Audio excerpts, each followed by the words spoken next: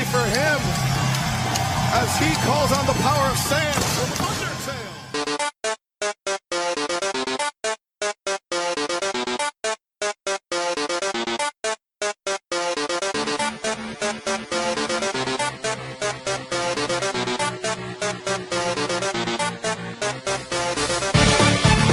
This is Spotlight, the official podcast of Grapple. I'm Benno. Joe. And I'm JP. How's it going, fellas? It's just been Halloween weekend. Did you have a good weekend? You had a good week. Lots of wrestling to watch. How's things in general, though? No trick-or-treaters, so I'm alright with that. Oh. Did you not get anywhere you live, Joe? You live in like a nice, quiet little estate. I would have thought you get quite a few. Well, I live in a close that's full of children. I'm like the only person who's that many kids in that close. Do they know about you? Is that what it is? They've heard about the legends of Rev Joe and they don't know? Quite possibly, but I'm also not a massive alpha male, and most of, well, I don't think I am. Am I, JP? No, not and really. Most of my close is full of like blokes, and they don't seem to like talking to me. Like the day I moved in, I said hello to. I think I said, "All right, mate," to my neighbour who was outside having a fag, and he just ignored me. And I thought, did he hear me? So I said, "You all right, mate?" again, and he continued to ignore me. And then my girlfriend's dad came in and said, "The man outside just ignored me when I said hello to him, and he's continued to ignore me for the last 2.5 years." Yeah, a nice little silent feud. Yeah, and the guy the other side of him, they work together on a building site somewhere. He also thinks I'm a massive twat as well because I have to ask him to move his car occasionally because he blocked me and my girlfriend in. It's like, yeah, don't block us in. I can't get my car out. Don't park like a cunt. I've never had a confrontation with him, but he likes to make comments under his breath and all the rest of it. I basically live in a close with some proper dickheads, like young families, because I live in like a shared ownership close. So you can own up to 80% of your house, but you can earn anywhere from like 10 to 80% is the max you can earn. Dangerously classist here, aren't we, Joe? Nah, I kind of am being now, aren't I? But as an example, God, this is going to sound terrible. Every time me and my girlfriend go and vote, we look at the list where it's got like our close, and we try and look at how many people have voted in our close. And during the European elections, we went to vote at like 8 p.m. and we saw that only 2 other houses in our close of 25 houses had voted. So it's like, yeah, sort of tells you about, the engagement around our way.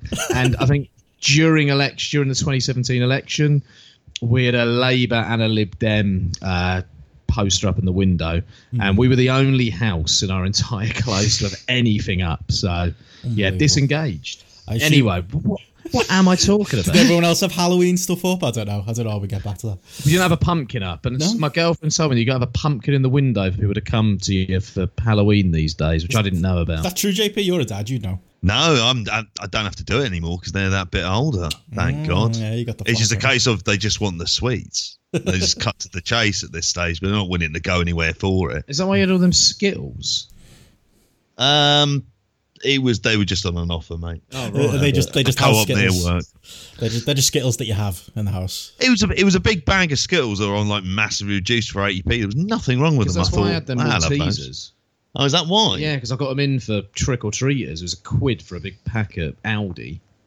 But no one came round, so I've just been eating them to myself. So can't complain. Cheers, trick-or-treaters, for not coming. What about you, Bernard? Did you do something for it? No, I just had that. We did we always do like a Christmas horror movie night, so we tried to do like a Halloween one this year. We watched Zombievers, which is quite a good film. Bill Burr in it, about zombie beavers. It was actually quite funny. It was all right. Okay. Made for like 150 grand or something. Good, cheap horror film. One of my mates thought it'd be hilarious to watch Unplanned, because we thought it'd be the scariest movie of the autumn season. I don't know if you've heard of it. It's the film paid for by evangelical Christians to scare people off abortions.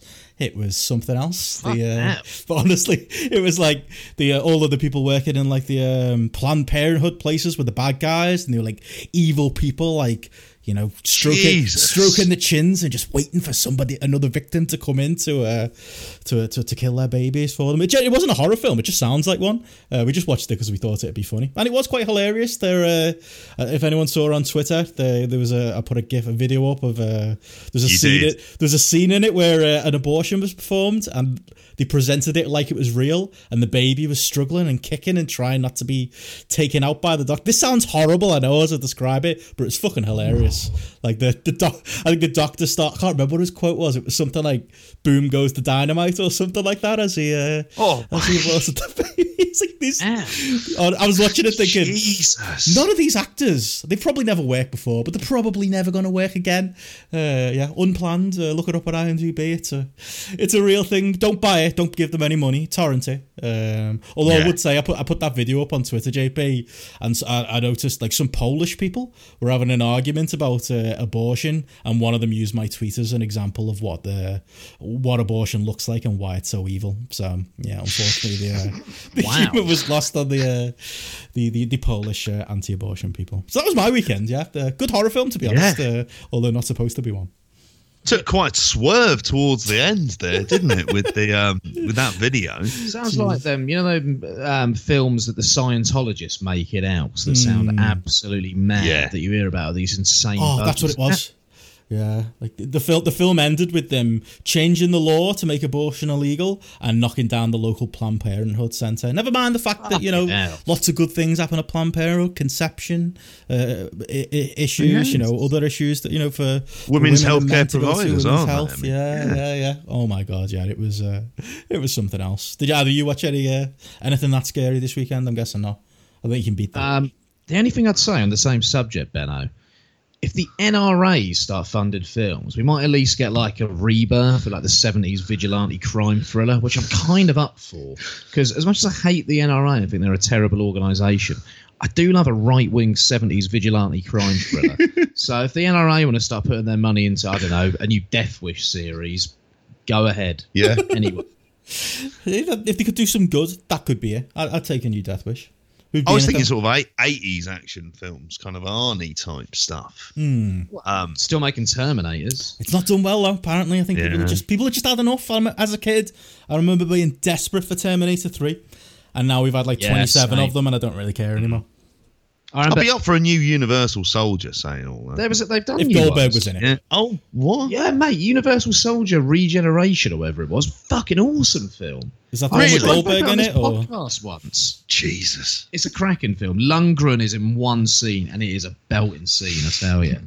Honestly, it's legitimately a good film. It was on ITV4 years ago. Me and brother recorded it thinking, this will be a laugh. And we're like, this is legitimately good. Like, honestly, give it a watch. I'm always up for some Van Damme. Yeah. He's definitely. I think the last one I watched was that one with Roger Moore, and it was set in Israel? Universal Soldier? No, it wasn't Universal. I'm thinking the last Van Damme film I watched. Right. Do you know what I'm thinking of? It couldn't have been The Quest. That was quite some time ago. And Roger Moore's in that. It's shite from beginning to end. There was some sort of conspiracy end times one he did, and it was set in Israel. And there was someone else. I'll have to look it up. I can't be bothered right now. Anyway, Van Damme. Roger Moore is in nice The Quest, but it doesn't sound like that because The Quest's like a bit like a Bloodsport remake. Essentially, it's like a big like fighting tournament with all different. It's basically like UFC 1. All different fighting styles come to fight. I remember Roger Moore's in it, but I can't actually remember if that's the setup, if there's anything desert based. But no, that's a good one. Maybe they could remake that. Speaking of first UFC, did you both watch the UFC from the weekend? Yeah, no, I didn't. There was a lot on this weekend. My day yesterday, I made sure I watched Match of the Day Saturday evenings. I knew it'd be hard to get in the next day, so I woke up, watched UFC, followed by New Japan, followed by a drive to the cockpit, followed by Rev Pro, followed by the Canelo fight when I got in and finished in New Japan. It was a day of just men fighting in various forms, basically. Yeah, it was a fun day. But yeah. Yeah, I've got time of life for it. I knew Darren Till was fighting. I knew that it was a big main event. I knew The Rock was there as well. But I've literally... I came out to his music. Oh, yeah, I did see that footage. He looked great. He got a bigger pop than Donald Trump. He did. That was good fun. Any of the booing. There's a lot of kind of hand-wringing about that's not the way to behave. That's the way to behave, people. I'm very proud. So I was at the Olympic boxing in 2012 when Katie Taylor and Nicola Adams were both fighting on it in the semi-finals. I was there with my dad. It was absolutely amazing. And then up on the big, they had then a spotlight go over and introduced Amir Khan, gets a big ovation. And David Cameron was sat next to him, booed out the fucking house. I was like, get in. Love it. And there's also, obviously, because Katie Taylor was fighting, big Irish contingent, more than happy to join in. I think even some of the American fans did, just thought it seemed like good fun. Was Cameron running around with some Huskies as well and talking about how much he loves Aston Villa? West Ham. West Ham, yeah. He never knows which one it is, does he? Yeah, or was he? Or is it Burnley? God knows. Anything claret based. Well, he said that claret and blue was just in his brain, didn't he? Yeah. Jesus. Did he stay for the fight? Probably not. Knowing him, the gobshite. I guess he had public services to cut. No, exactly. Yeah. It was one of the finest moments. I don't know if you remember George Osborne getting booed by the entire stadium. Was it I want to say it was the Paralympics. And to get political here, don't believe that shite the Tories are saying about investing in public services. It won't happen. If they're claiming that they want to cut taxes, how are they going to invest that amount of money in public services? Absolute bollock to try and get swing voters on board. So if anyone's considering voting Tory out there, privatisation, and you're thinking you want good public services, don't listen to the cunts. Look at their track record. Awful. Think of the last 9 years. Mine and JP's job has suffered the last 9 years, hasn't it, JP? Yeah. Yeah. Benno, has your job suffered last 9 years? I work in the public sector as well, and yes, it has, yeah. So fuck them Tory cunts. Don't go and vote for them on December the 12th. Stick with a good grapple spotlight vote and go for a party who stand on the left-hand side of life. Yeah. But the thing is, Joe, if you make 85 grand, you're gonna get taxed an extra 20 quid a month, so, can't have that. Honestly, there are idiots who I've heard go, I just want a bit more of me money. It's like, you earn like 25 grand a year. Come on. Like, you're going to thrive in the biggest way possible for having better public services than you are an extra £15 a month to spend on what? A few pints down Wetherspoons. But hey, Wetherspoons have said cheaper beer if we leave the EU. So, looking bright. And that's the important thing. Do you reckon all your neighbours? All your neighbours? Do you reckon are they all closet Tories? Are they Wetherspoons drinkers? Is this why you don't get on, Joe? I'd describe them as apolitical. The guy lives a door away from me is all right, actually. Saints fan as well. From near the area, not quite from Southampton. He is all right though, and his wife's all right, and their kids are all right. And a couple of football players I see out on the green there as well. Some good shots going in. But I think they're apolitical, but probably Brexiteers if I was to judge based purely on appearance and the cars they drive. Amazing. Like the harsh, judgmental man that I am. It's the same keen eye you take to wrestling. Absolutely. Yeah. Speaking of which, did you know it was 3 years ago this week that the ITV World of Sport tapings happened? Remember 3 years ago when BritRes looked like we were ready for a big boom period? That popped up. Wasn't it? Popped up on my time hop this week. It made me laugh because I literally went to that initial World of Sport tape and found out from Twitter that both the Ogdens were there. Apparently Jeff Ogden was in the bar rather than in the actual venue itself, which makes sense. Apparently he couldn't get in until somebody vacated the seat. So quite a few of our listeners pointed out that they were there as well. The Swingers Club, weren't they? Keeping an eye out, yeah. They kept the Lexi Bell talk going, by the way, on Graps and Claps. Definitely listen to that from this weekend. Quite funny. Like looking back, seeing how many people were there. Like I was the one who leaked the spoilers from that initial pilot taping to Twitter and to Meltzer. Led to me writing stuff for Indie Corner. Led to Martin reading my stuff and asking me on his podcast. Led to me creating a podcast with you two. What a historic event that first ITV World of Sport taping was. Never mind the actual wrestling stuff that it left in its wake. What a legacy! 3 years. It's like the Sex Pistols' first gig at the Manchester. What was it? Lesser Free Trade Hall. Yeah. When did like New Order or Joy Division meet there? They were there. Mick Hucknall was apparently there. Who wasn't there? Yeah. Tony Wilson was there. Is Jeff Ogden or Mick Hucknall? Is that what it is? He is isn't he? He was very much, the Mick Hucknall. Hucknall's a Red, and I think Jeff's a City fan, isn't he? So he might take great offence to that. Although, can you see him? I could see Jeff swooning a tune like Mick Hucknall. Oh, definitely. I could see him belting out some Simply Red. Is he a City fan? I thought they were Rochdale. Jeff's a City. He's City fan. I didn't know that. Well, don't know what to think about it now. Anyway, World of Sport. Yeah, birth of this podcast. Yeah, it was funny when you said it. Yeah, the little kind of sliding doors effect. Can you actually remember any of the matches that happened on that card? Oh, Big Dave Mastiff against Grado in the main event. You know, Big Daddy versus Giant Haystacks. Reignited. There was fucking Davey Boy Smith Jr. doing the British Bulldog Jr. act. Yeah, I can't Did you get remember foam else. fingers? There was lots of foam fingers. But I remember being told that we weren't allowed to swear. There were certain things we weren't allowed to chant. They didn't want people doing the one fall thing. And I remember thinking, you know what? I like these ITV a lot. I think they know what I think they're onto something. I remember those being the rules. Obviously, not reporting the results was a rule, but I was literally in there taking photos. And as soon as after the show, me and mate Carl went to a pub nearby. Completely ignored them just so I could, while they were fresh in my brain, stooge off the results. They're kind of my main memories of it.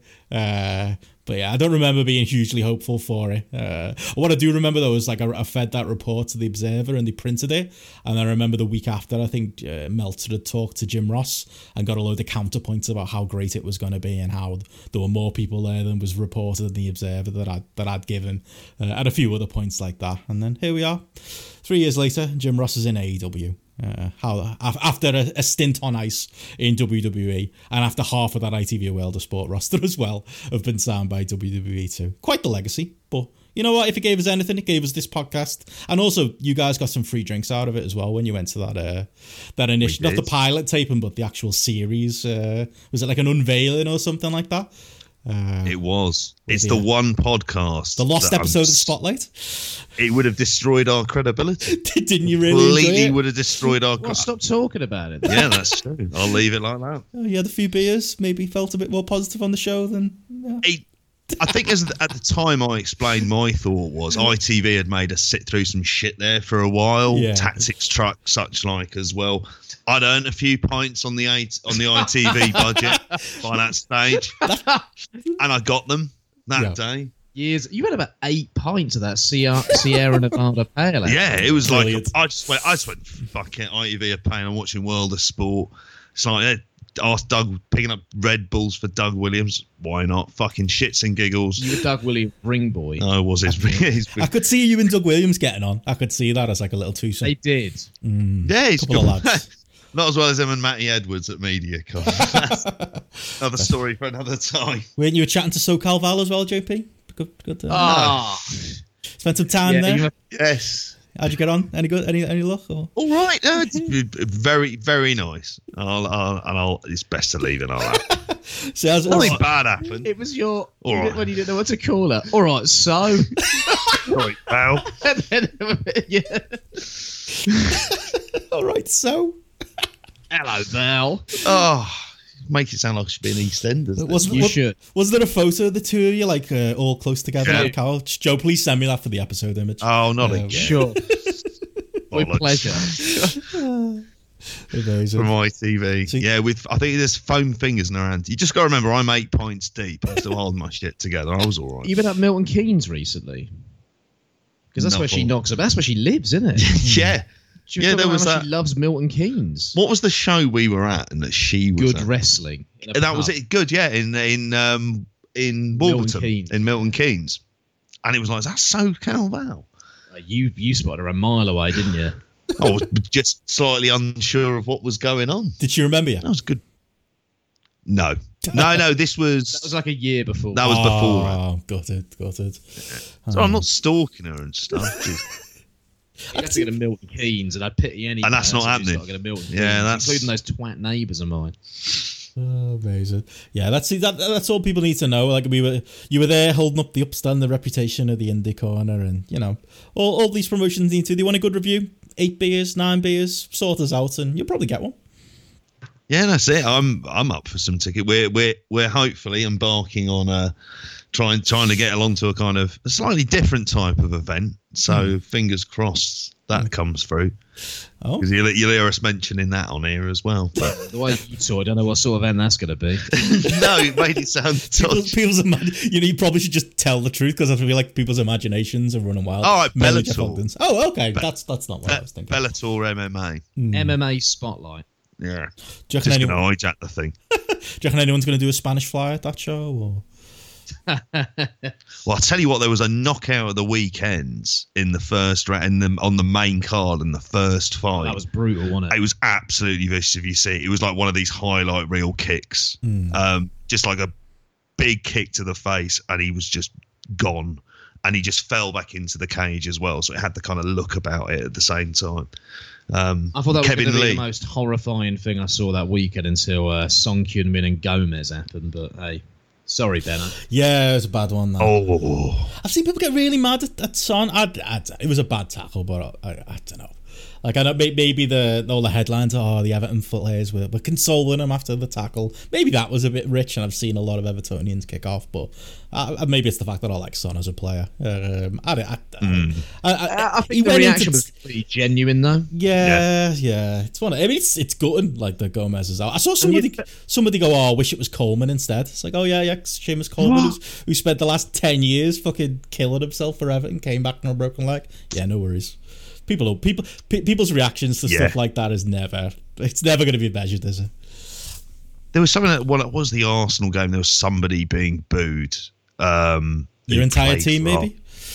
No, yeah, God, yeah.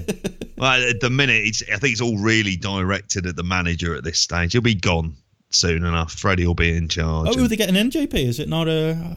If that fucking happens, I'll tell you, he'll kick off. If Jose, it's Mourinho. That sounds like bollocks from him to try and make it sound like people want him in a job. Raul Sanllehi doesn't seem like a fool, the bloke who runs the place now. I don't think he'd be able to... Get Wenger back in? No. Temporary manager for a bit? Nah.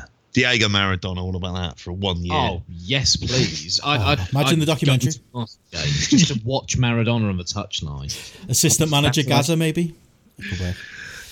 He managed Kettering, didn't he, for a year? Wasn't your mate like the? He wasn't my mate. He was a bloke at university. He was one of these blokes. He was a Spurs fan, so he hated me because I was an Arsenal fan, and it was like, you're not able to move past this part of our relationship. But we were in the same social circle. He dropped out of uni, didn't like it, became a millionaire with a cleaning business, and then he ended up owning Kettering, hiring Gaza in because he's obviously a big Spurs fan. Gaza at that point, not in a good state at all. I don't know how many days he lasted. And then he gave an interview where he's just basically, look, I don't know enough about alcoholism to have to deal with Paul Gascoigne. It was quite a brutal interview. I reckon the chairman was like the football equivalent of a money mark. Bought a football team, was like, oh, I love Gaza. Don't we all? Yeah. Thought, I want to go on the piss with Gaza. I'm getting him in, and then I'm just going to exploit him after a couple of nights in the piss and get rid. Do you both remember that guy who won the Powerball lottery in the States and set up a women's promotion? Yeah, what was it called? What was the women's promotion called? Was it Wrestlelicious? Wrestlelicious, yeah. Didn't he disappear off the face of the planet? Yeah, Jimmy Hart in. And it was basically, he was in this, and he did like a series of tapings and stuff. Do you watch it? I didn't see it. I remember hearing about this. I'm surprised you've not seen it, being the Spotlight women's correspondent. At the time, I don't know if this stuff was even released as much. It's probably out there, obviously. If it's over, send us the links. And that Gaza documentary. Yeah. Stephen Louch, I think his name is, isn't it? Bless him. He may not have had any joy. Okay. That's all. Okay. But if anyone, the Gaza in China one will throw it. Really, any Gaza-related content, I think is definitely going to get some kind of a watch. Yeah, we'll get it. We'll save it for the Patreon. Hopefully, Stephen Louch, who was at the first ITV World of Sport taping as well, hopefully he can sort it out. Was he there as well? If not, yeah, see, murderer's row of people. I know Joe Atherton was there as well. All kinds. Isn't that Scottish? Yeah, he is. Yeah, that's right. Yeah. He said to me on Twitter that he made the trip all the way down, and when he got to Manchester, he realised that he'd left the oven on at home. And he had to call his landlord and get his landlord to go in and turn it off in case he set his entire building on fire. I think he had some sausage rolls in the oven, I think is what he said. Something like that, anyway. Jesus. Yeah, that's dedication, that. Oh, he'd have made him for the trip as well. Sorry, boys. Well, he had him to get into. Probably a bit charred, but, nice little treat when you get in after a long drive. Ready to go. See, I'm sure that was worth it. Louch, you let us know how you got on. But anyway. His flat didn't burn down. That's the main thing. That's the important thing. But anyway, we should probably, speaking of burning down tragedies, we should talk some wrestling probably at some point. Some breaking news has come in as we just were about to record, linked to the first thing we were going to talk about anyway, JP, WWE Crown Jewel, as the WWE roster found themselves stranded, much like Roman in Succession, held hostage, if you believe some stories, or just delayed because there were mechanical issues with the plane in Saudi Arabia, and then there was a pilot issue, and then they got delayed. It was a total of 36 hours, something like that. Apparently, there was rumor of Vince McMahon and the Saudi prince having an argument about money. I'd listened to the WWE conference call earlier the day of Crown Jewel, and they'd outright said that there was a late payment from the Saudis. I think they owed them 60 million. And again, there's been, rumour and conjecture, but there's been reports of allegations that WWE did get their 60 million, but apparently Vince held the Saudis up and refused to air the show live on Saudi TV until something was done or they resolved the issue. Again, all rumours and conjecture, but the dots do fit together. I believe the show did air on Saudi TV, but it was maybe, an hour and a half delayed, something like that. Yeah. Added some smoke to that particular fire. What are you going to say, Joe? He's like Doc Brown and the Libyans, isn't he? I love it. Yeah, you can imagine Vince just refusing to just to budge. He's there standing with this murderous Saudi prince, and he's standing his ground on his 60 million that he wants. And the best part of the story is that if that is the reason that they all got delayed, and it's not just innocent flight delays, Vince jetted off on his own, left the roster behind, apparently sent another plane back for his 20 top stars, of which the vast majority of the roster weren't part of, including the likes of AJ Styles, who had some things to say. Cain Velasquez. Cain Velasquez got left behind, and they all had to stay there until they eventually were allowed to leave. The breaking news was that today it got announced that there's been a lot of bad press for WWE and the Saudi regime. They released a press release today that they're expanding the deal to 2027, and they're gonna have 2 shows a year now. They actually already 2 anyway. You already have 2. Yeah, people have been saying it's like. I saw people running with it going, see, things are okay, and other people pointing out exactly what you just said, Joe. Hang on. There was already 2 shows a year. This isn't a new announcement. I believe Voices. So like Ryan Satin or someone. No, oh God, didn't he sign? Is he? No. He's a rumoured to sign with the. Oh man. I know you're on Twitter, Joe, but if you read his tweets the last couple of months, it could be more obvious that he's signed with WWE. I've seen a few of them, mate. Don't worry. His tweets read like DMs to Road Dogg. It's just like, I can't wait to see how WWE react with their backs against the wall this weekend. Fuck me. God, you'd think wrestling journalists would have more integrity, like us, sinking 9 beers at ITV press screens. Yeah, I had 2 pints. Joe's got the integrity there. JP, I'd be more like you. I never had integrity in the first place. Voices of Wrestling did say that apparently there was talk that they were going to be going down to just doing 1 show a year, and this announcement is kind of, we're going to carry on doing 2, but it screams of them trying to put out fires. It screams of propaganda, and just, God, what a hilarious story from start to finish. Vince leaving his talent behind, all of it together, just what a story. I tell you what, I bet Jamal Khashoggi, which is he turned up at that Turkish embassy with Vince McMahon in line.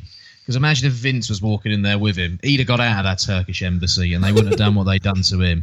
Is that a bad joke? I don't know. But fucking hell, Vince can take on old Mohammed bin Salman and hold him to ransom. He really Jesus Christ.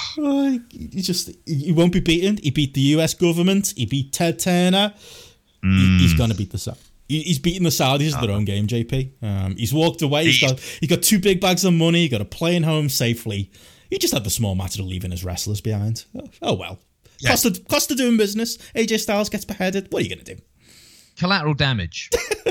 Exactly. And they're all geeks anyway. Oh, they are.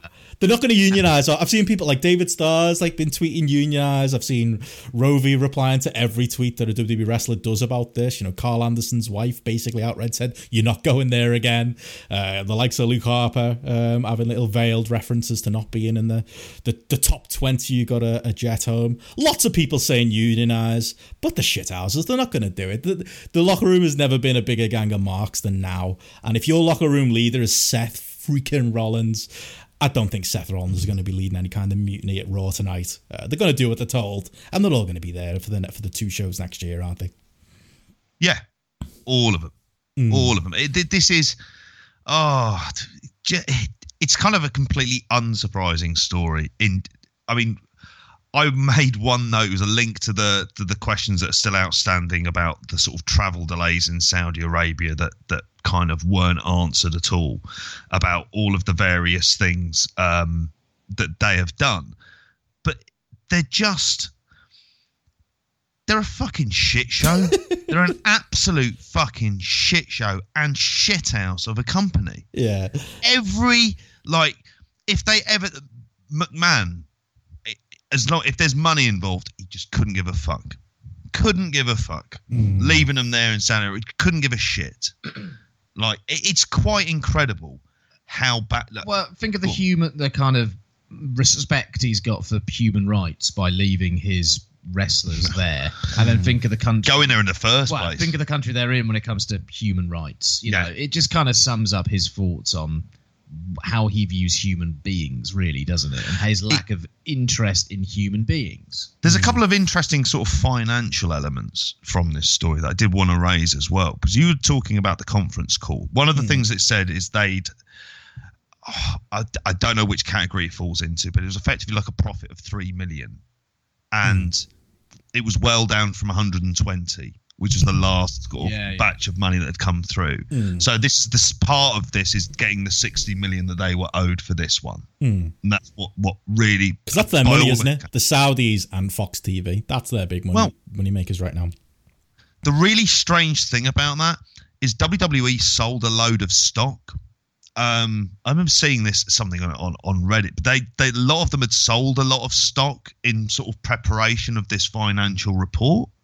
Because the stock ended up tanking. Well, I say tanking. It went down by a good sort of 10 points or so within the day. It was like the lowest. It was the lowest average that the stocks had been at for quite some time. I don't know enough necessarily about the story, but I did see that they had they'd sold a ton of shares in the build-up, and then being able to get this money, and then being able to announce that they have this money in there as a hope of a way of rebounding the stock. That wouldn't surprise me if that's the kind of shit that they would do.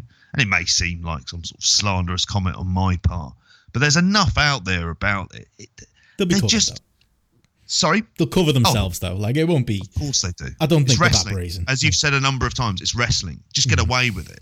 It's astonishing. If there was like a big Premier League team being run like this, can you imagine the level of investigation? Imagine Arsenal's players getting left behind in Saudi Arabia, and like the manager and the coaching staff all got off, and the chairman gets off. Depends which players, mate. True, actually. Actually, yeah. Maybe leave them there. That's bad. But yeah, it's fucking. But yeah, imagine like in any other like industry, how big a story would this be? The fact that it's not, it's just hilarious. Like, yeah, like they're in Saudi Arabia in the first place. Yeah, and it's now commonplace. And now they're bringing up the name again, aren't they? Yeah, like on TV, they're saying Saudi Arabia again. There's a kind of normalization process of this is the thing they do, but do you know what? Ultimately, they get to say that there was a match involving two women who had to be dressed. Oh my god! Yeah, a ridiculous way for it to happen, and that somehow nullifies any of this shit as well. I really think something like The Apple is a proper investigative piece on this by a big mainstream publication. Something like the New York Times got onto this. That would be Washington perfect. Post. Yeah, or. Khashoggi worked for the Washington Post, didn't he? He did work for the... Yeah, so I think it would be within their interest. If someone's a whistleblower who was on that plane wants to go and sell their story, more power to them. Do it, I say.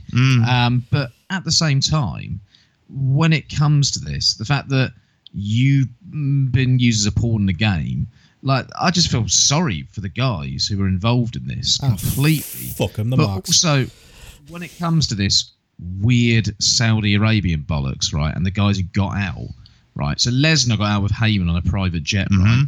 Okay, Flair, Hogan, and Jimmy Hart got out on a private jet. Yep. Vince, Kevin Dunn, and Triple H, I'm assuming, got out as well. Yep. Yeah. So, and Fury got out, and it's just unsure which jet he got out on. In terms of like human empathy, right? Yeah. What, I don't know how many seats are on their private jets, but surely you would try and cram and get as many people on as these jets as you possibly could. I wouldn't be surprised if they were gone before most of them actually got to the airport. Probably, yeah.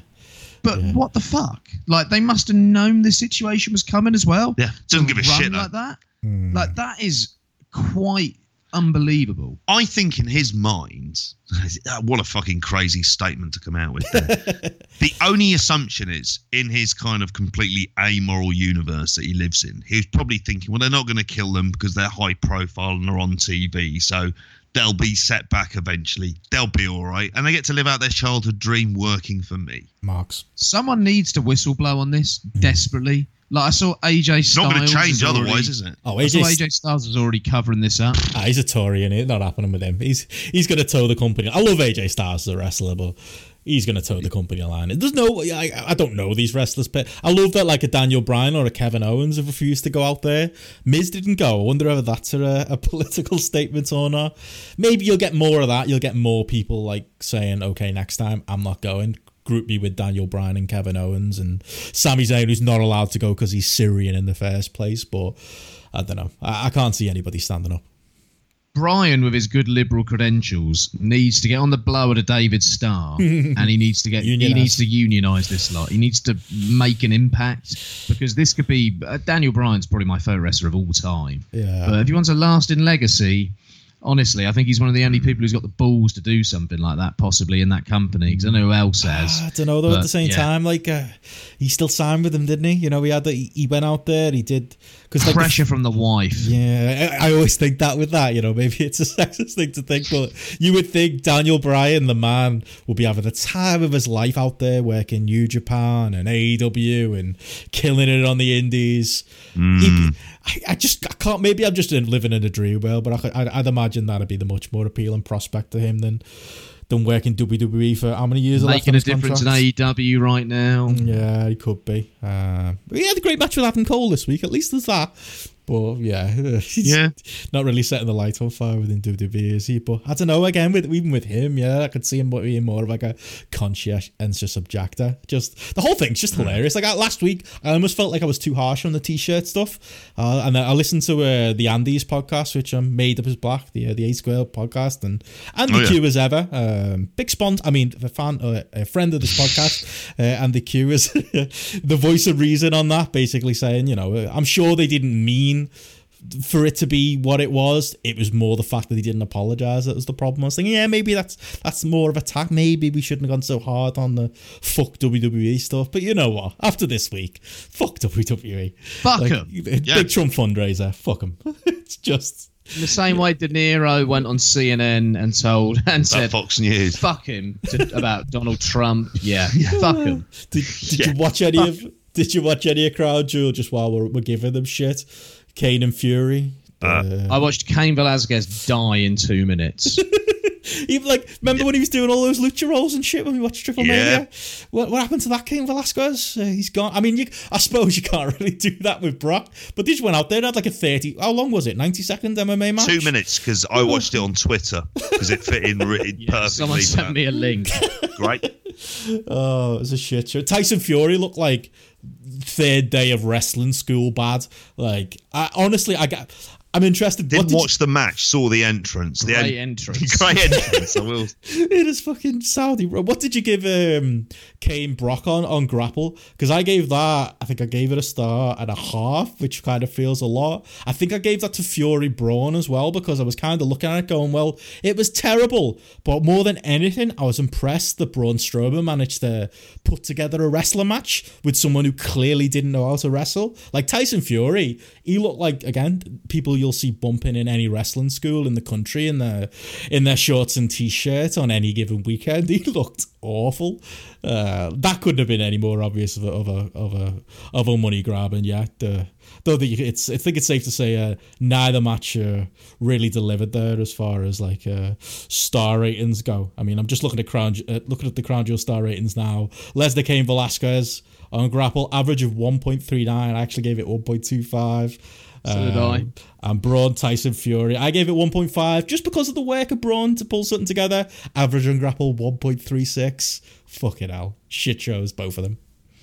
And at the same time, they rushed into both because these Saudi shows dictate the direction, and they kind of dictate you blowing your load on big potential money matches at the same time. So Velasquez Lesnar, I think there was money in that. I was kind of excited when I thought, they're going to do this. I thought WrestleMania. Then I quickly realised it was a Saudi Arabia show around the corner. And they've blown it. And it feels to me like they've blown a load of money on Cain Velasquez because they saw a threat of him going to AEW and making a difference in AEW potentially as kind of a name guy there. And, Just the fact he was available. Yeah. Get him in. And they've blown a potential money match. I can't see how they can go back to it and people will be interested. Like, I don't think Cain Velasquez is perfect, but I think there are ways you can package him to get him over, to get him ready for a big fight with Brock Lesnar. Get the footage in from UFC. Did they use any of the UFC footage in the build up to this? No. I didn't see any.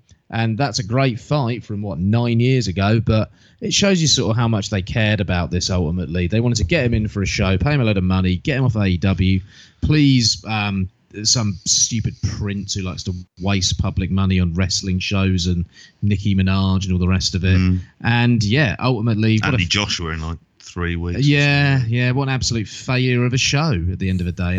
And shame on Eddie Hearn for taking the money as well. Yeah. What did you think of I had people who I like and respect DMing me and tweeting me in general saying, watch the show. It's hilarious for one, because it was hilarious, but also watch the women's match because it's a nice moment. And I watched it. I don't know, maybe I've turned into a pessimist over the years, lads, but I watched it and there were, obviously nice reactions in the crowd. It seemed to mean something to some of the young women in the crowd, and there were a lot of disinterested faces in the crowd as well, but the wrestlers seemed emotional about it as well. But fuck me, that was a shit show of a wrestling match, and fuck me, was it, as JP said at the top of the show, I don't know, is it maybe it's something as a straight white male it's not for me to weigh in on, but is it progressive to send two women out there in bin bags and baggy workout pants with no makeup on, considering one of them's gimmick? Who are the two who are selected because their husbands are there? Is it also who's Lacey Evans' husband? I don't know, but I know it's one of the fact that they're both married. Oh, okay. Oh, is that true? Is it it progressive as well to take millions of pounds dollars to go to a dictatorial regime that oppresses people and has some of the worst human rights violations in the world, and from a geopolitical standpoint is one of the kind of main sources of disrest in the world? Is that truly progressive? I'm not sure it is. I think it kind of... Can young Saudi women learn how to wrestle as a result of this match? Yeah, it's a distraction from real issues, if you ask me. And I don't like when someone tries to use a progressive act to cover up real issues that are going on in the world, ultimately. It's going on in that country. And that's what this was. And unfortunately, it seemed to me that Natalya fell hook, line and sinker for this good company person that she is. And the fact that she was crying while she was in the ring, fucking hell. Come on. I don't know if I'm just harsh. I've got some sympathy for her personally myself, because I do I get it. As a woman in a situation like that, it's a moment and it's something. But you're right, you look at the surroundings of it and why it's happening, and the fact that, as Meltzer put in the Observer this week, other sports happened with no problem. Limited problem. I think you've got to be of a certain class to be able to do sports there. It's still not great, but there are other sports that happen. Didn't TNA have a match there? Was it in Saudi? They had a women's match there at some it was point. Abu Dhabi, I think. Abu Dhabi, was it? Sorry, yeah. But I know WWE claimed that one as well as a big first too. I don't know. I'd probably stray away from criticizing the two performers so much as the company for the way they put them out there. And the way they're going to use it to do victory laps in the. They had to work. For me, it's the problem of the performers buying into it as well. That's the problem I have. That they thought that this was this great big moment as well, and to me, it sums up the geeky markdom culture of WWE wrestlers. Yeah. But we're going to see that in full force tonight into WWE advertising this as such a moment, and that's the thing that I really dislike about the current crop of wrestling talent. I've said that many times, but to me, that's kind of another example of it. Yeah. You can also, you mentioned about the fact that about the match itself was really poor, but it was kind of designed to be, because they couldn't do anything that even would be construed as Lacey being Evans couldn't even put a hand risque. on a hip. Like, she couldn't even do a normal entry. Like, that wasn't like... No. Like, at that point, why is she even in the match? Like, surely pick someone whose gimmick is less sexually charged, maybe? But even then, what am I saying? No, you shouldn't do that either. Like, oh, yeah, I don't know.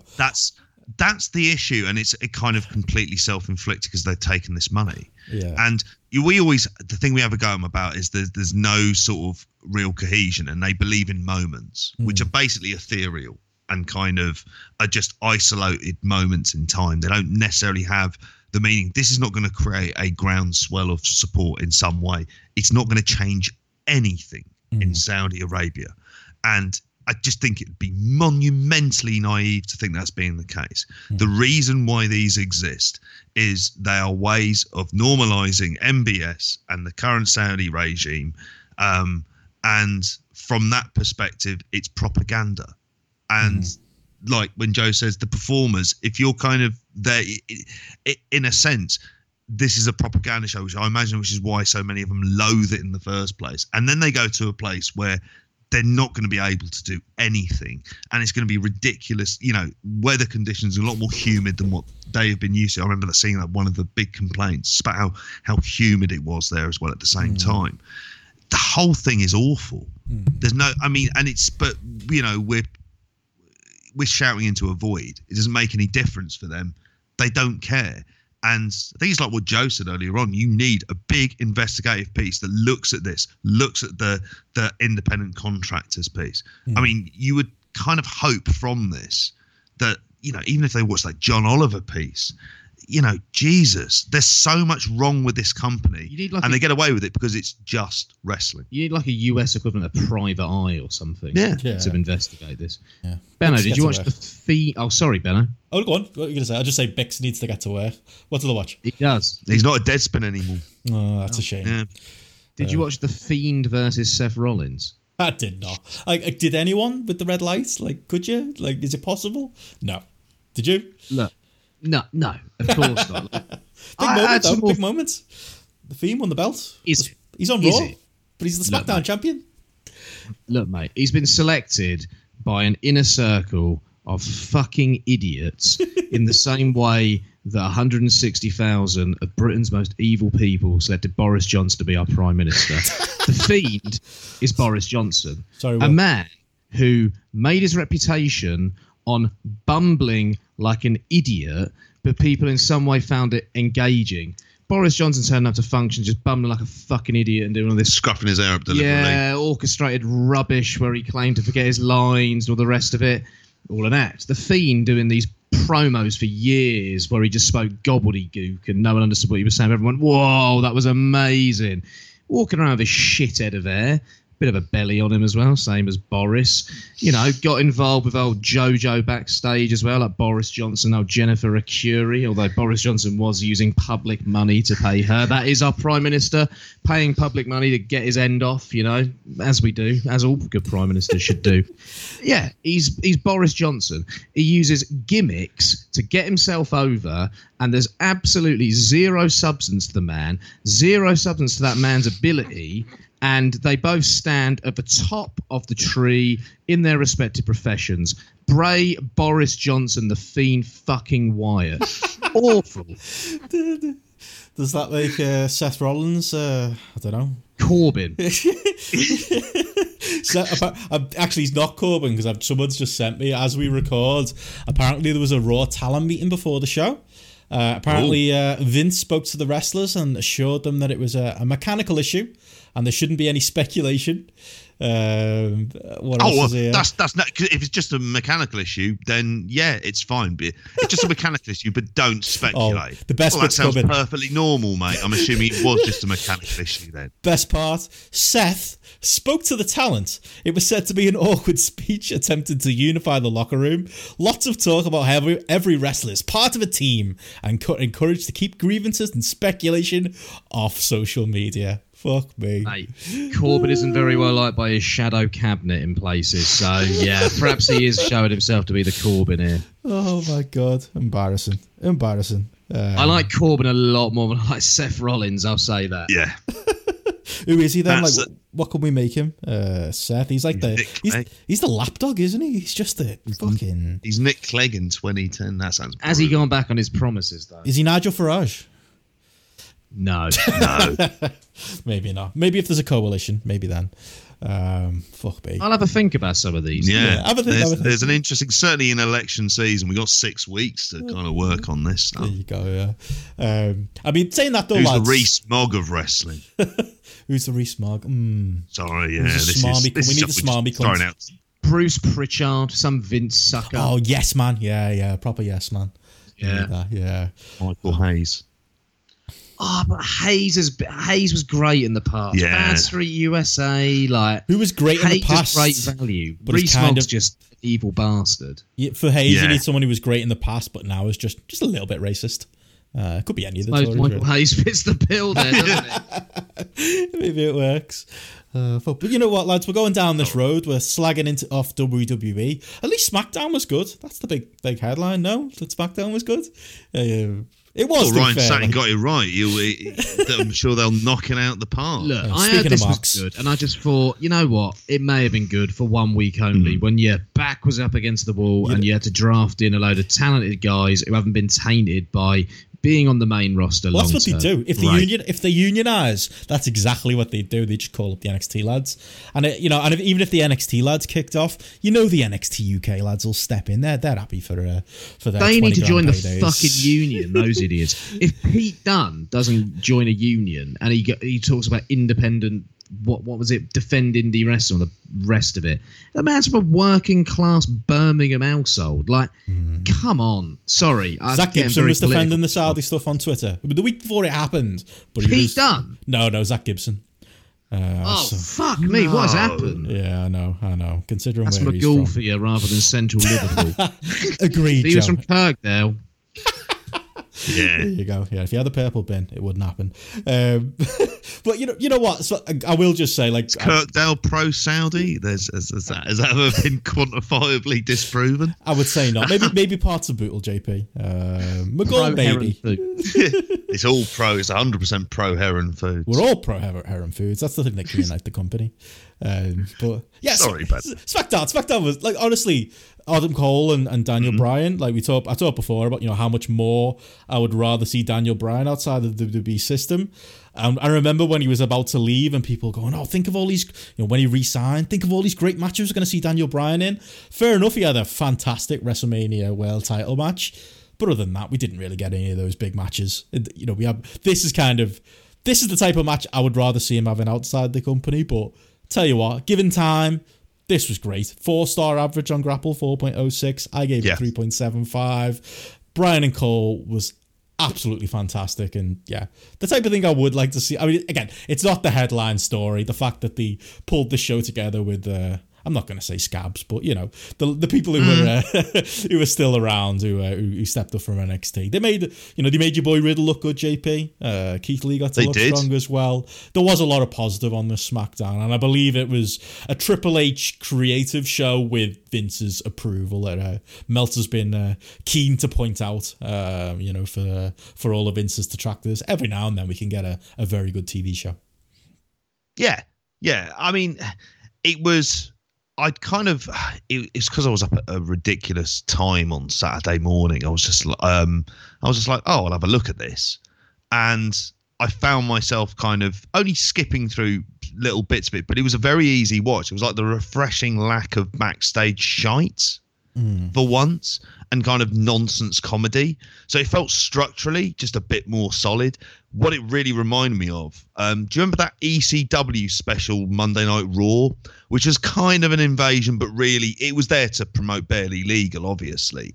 But they'd have like kind of ECW matches, and it was almost Sabu nearly killed himself diving off the the Raw sign. That's a Yeah. great spot. Because he literally like the Raw sign basically almost falls over, doesn't it? And he kind of falls off himself. Great spot. Loved it. Yeah, and they're building up to him and Taz. At Barely Legal, and it really reminded me of that, of what they were going for. Now obviously they weren't able to do it, so it was kind of like it wasn't an invasion show. And I will say this, I'm kind of a sucker for an invasion angle. I know one of the things that one of the things that got me paying a bit more attention to Ring of Honor was that CZW feud for it.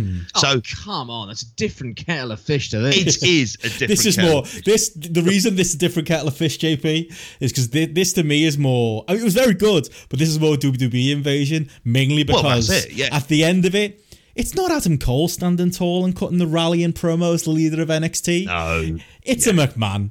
Just like Stephanie with ECW, it's Triple H. Like, it was so did you see Triple H literally grabbing Adam Cole by the wrist like he was a toddler and grabbing Shayna Baszler by the wrist like she was a toddler, pulling them to the middle, putting his arms around them, and making sure he got that lasting shot at the end of the show with the closing graphic, front and center. Got to cut the rallying promo.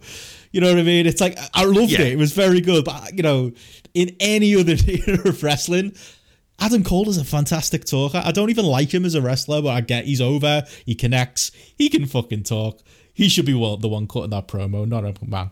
But that's what, to me, that's the difference. That's what makes it the ECW Invasion, not ECW in 1996, was it? 1997?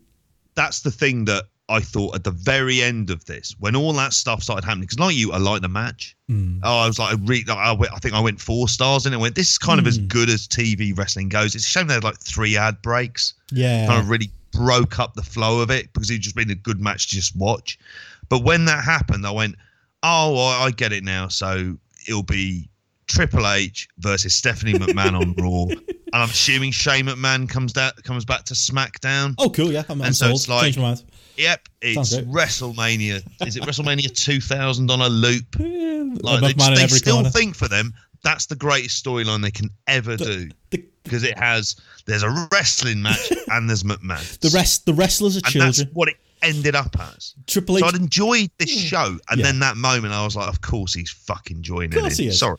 No, you're right. No, Triple H can like take all this NXT credit and he can be this internet darling because he's put all like, you know, these indie darlings in prominent positions, and he has, and NXT is a very good product. But at the end of the day, Triple H is the dad. The rest of them are just his kids. He's always going to be the star in the situation. I thought, to be honest, I can't even get mad at it. I just thought it was fucking hilarious, Joe. I haven't seen it. All I saw was a clip of Matt Riddle and Keith Lee, and I thought, rightly so. Matt Riddle should be on SmackDown looking like a fucking superstar. Yeah. Not, oh, isn't it great he's there? No. This should be what happens. Yeah. Not any... I'm going to do a Roy Keane here. Roy Keane, when he talks about Ireland at World Cup tournaments and like how it was like, way, look at the Irish over there having a right old laugh and a great time. And Roy Keane was like, no, we had a good team. Why weren't we trying to do something over there? Why weren't we pushing for a semi-final, say? It was bloody right. Yeah, exactly. And this is what I see now. I see wrestlers come up and look happy to be there. Fuck that. Matt Riddle should be there. Yeah. Like, absolutely be there all day long. No, oh, isn't it great to see him now? I am so far past isn't it amazing to see that guy that I saw, I don't know, at the Electric Ballroom on WWE TV. No, that's over. Come on, Joe. That's over. That's long gone. Outside the pub in Preston, please, with some questionable substances around. Yeah. Anyway. I was nothing to do with that, but I was there. But I'm so far past getting excited over that stuff because he should be there. These guys should be there. They earned this yesterday.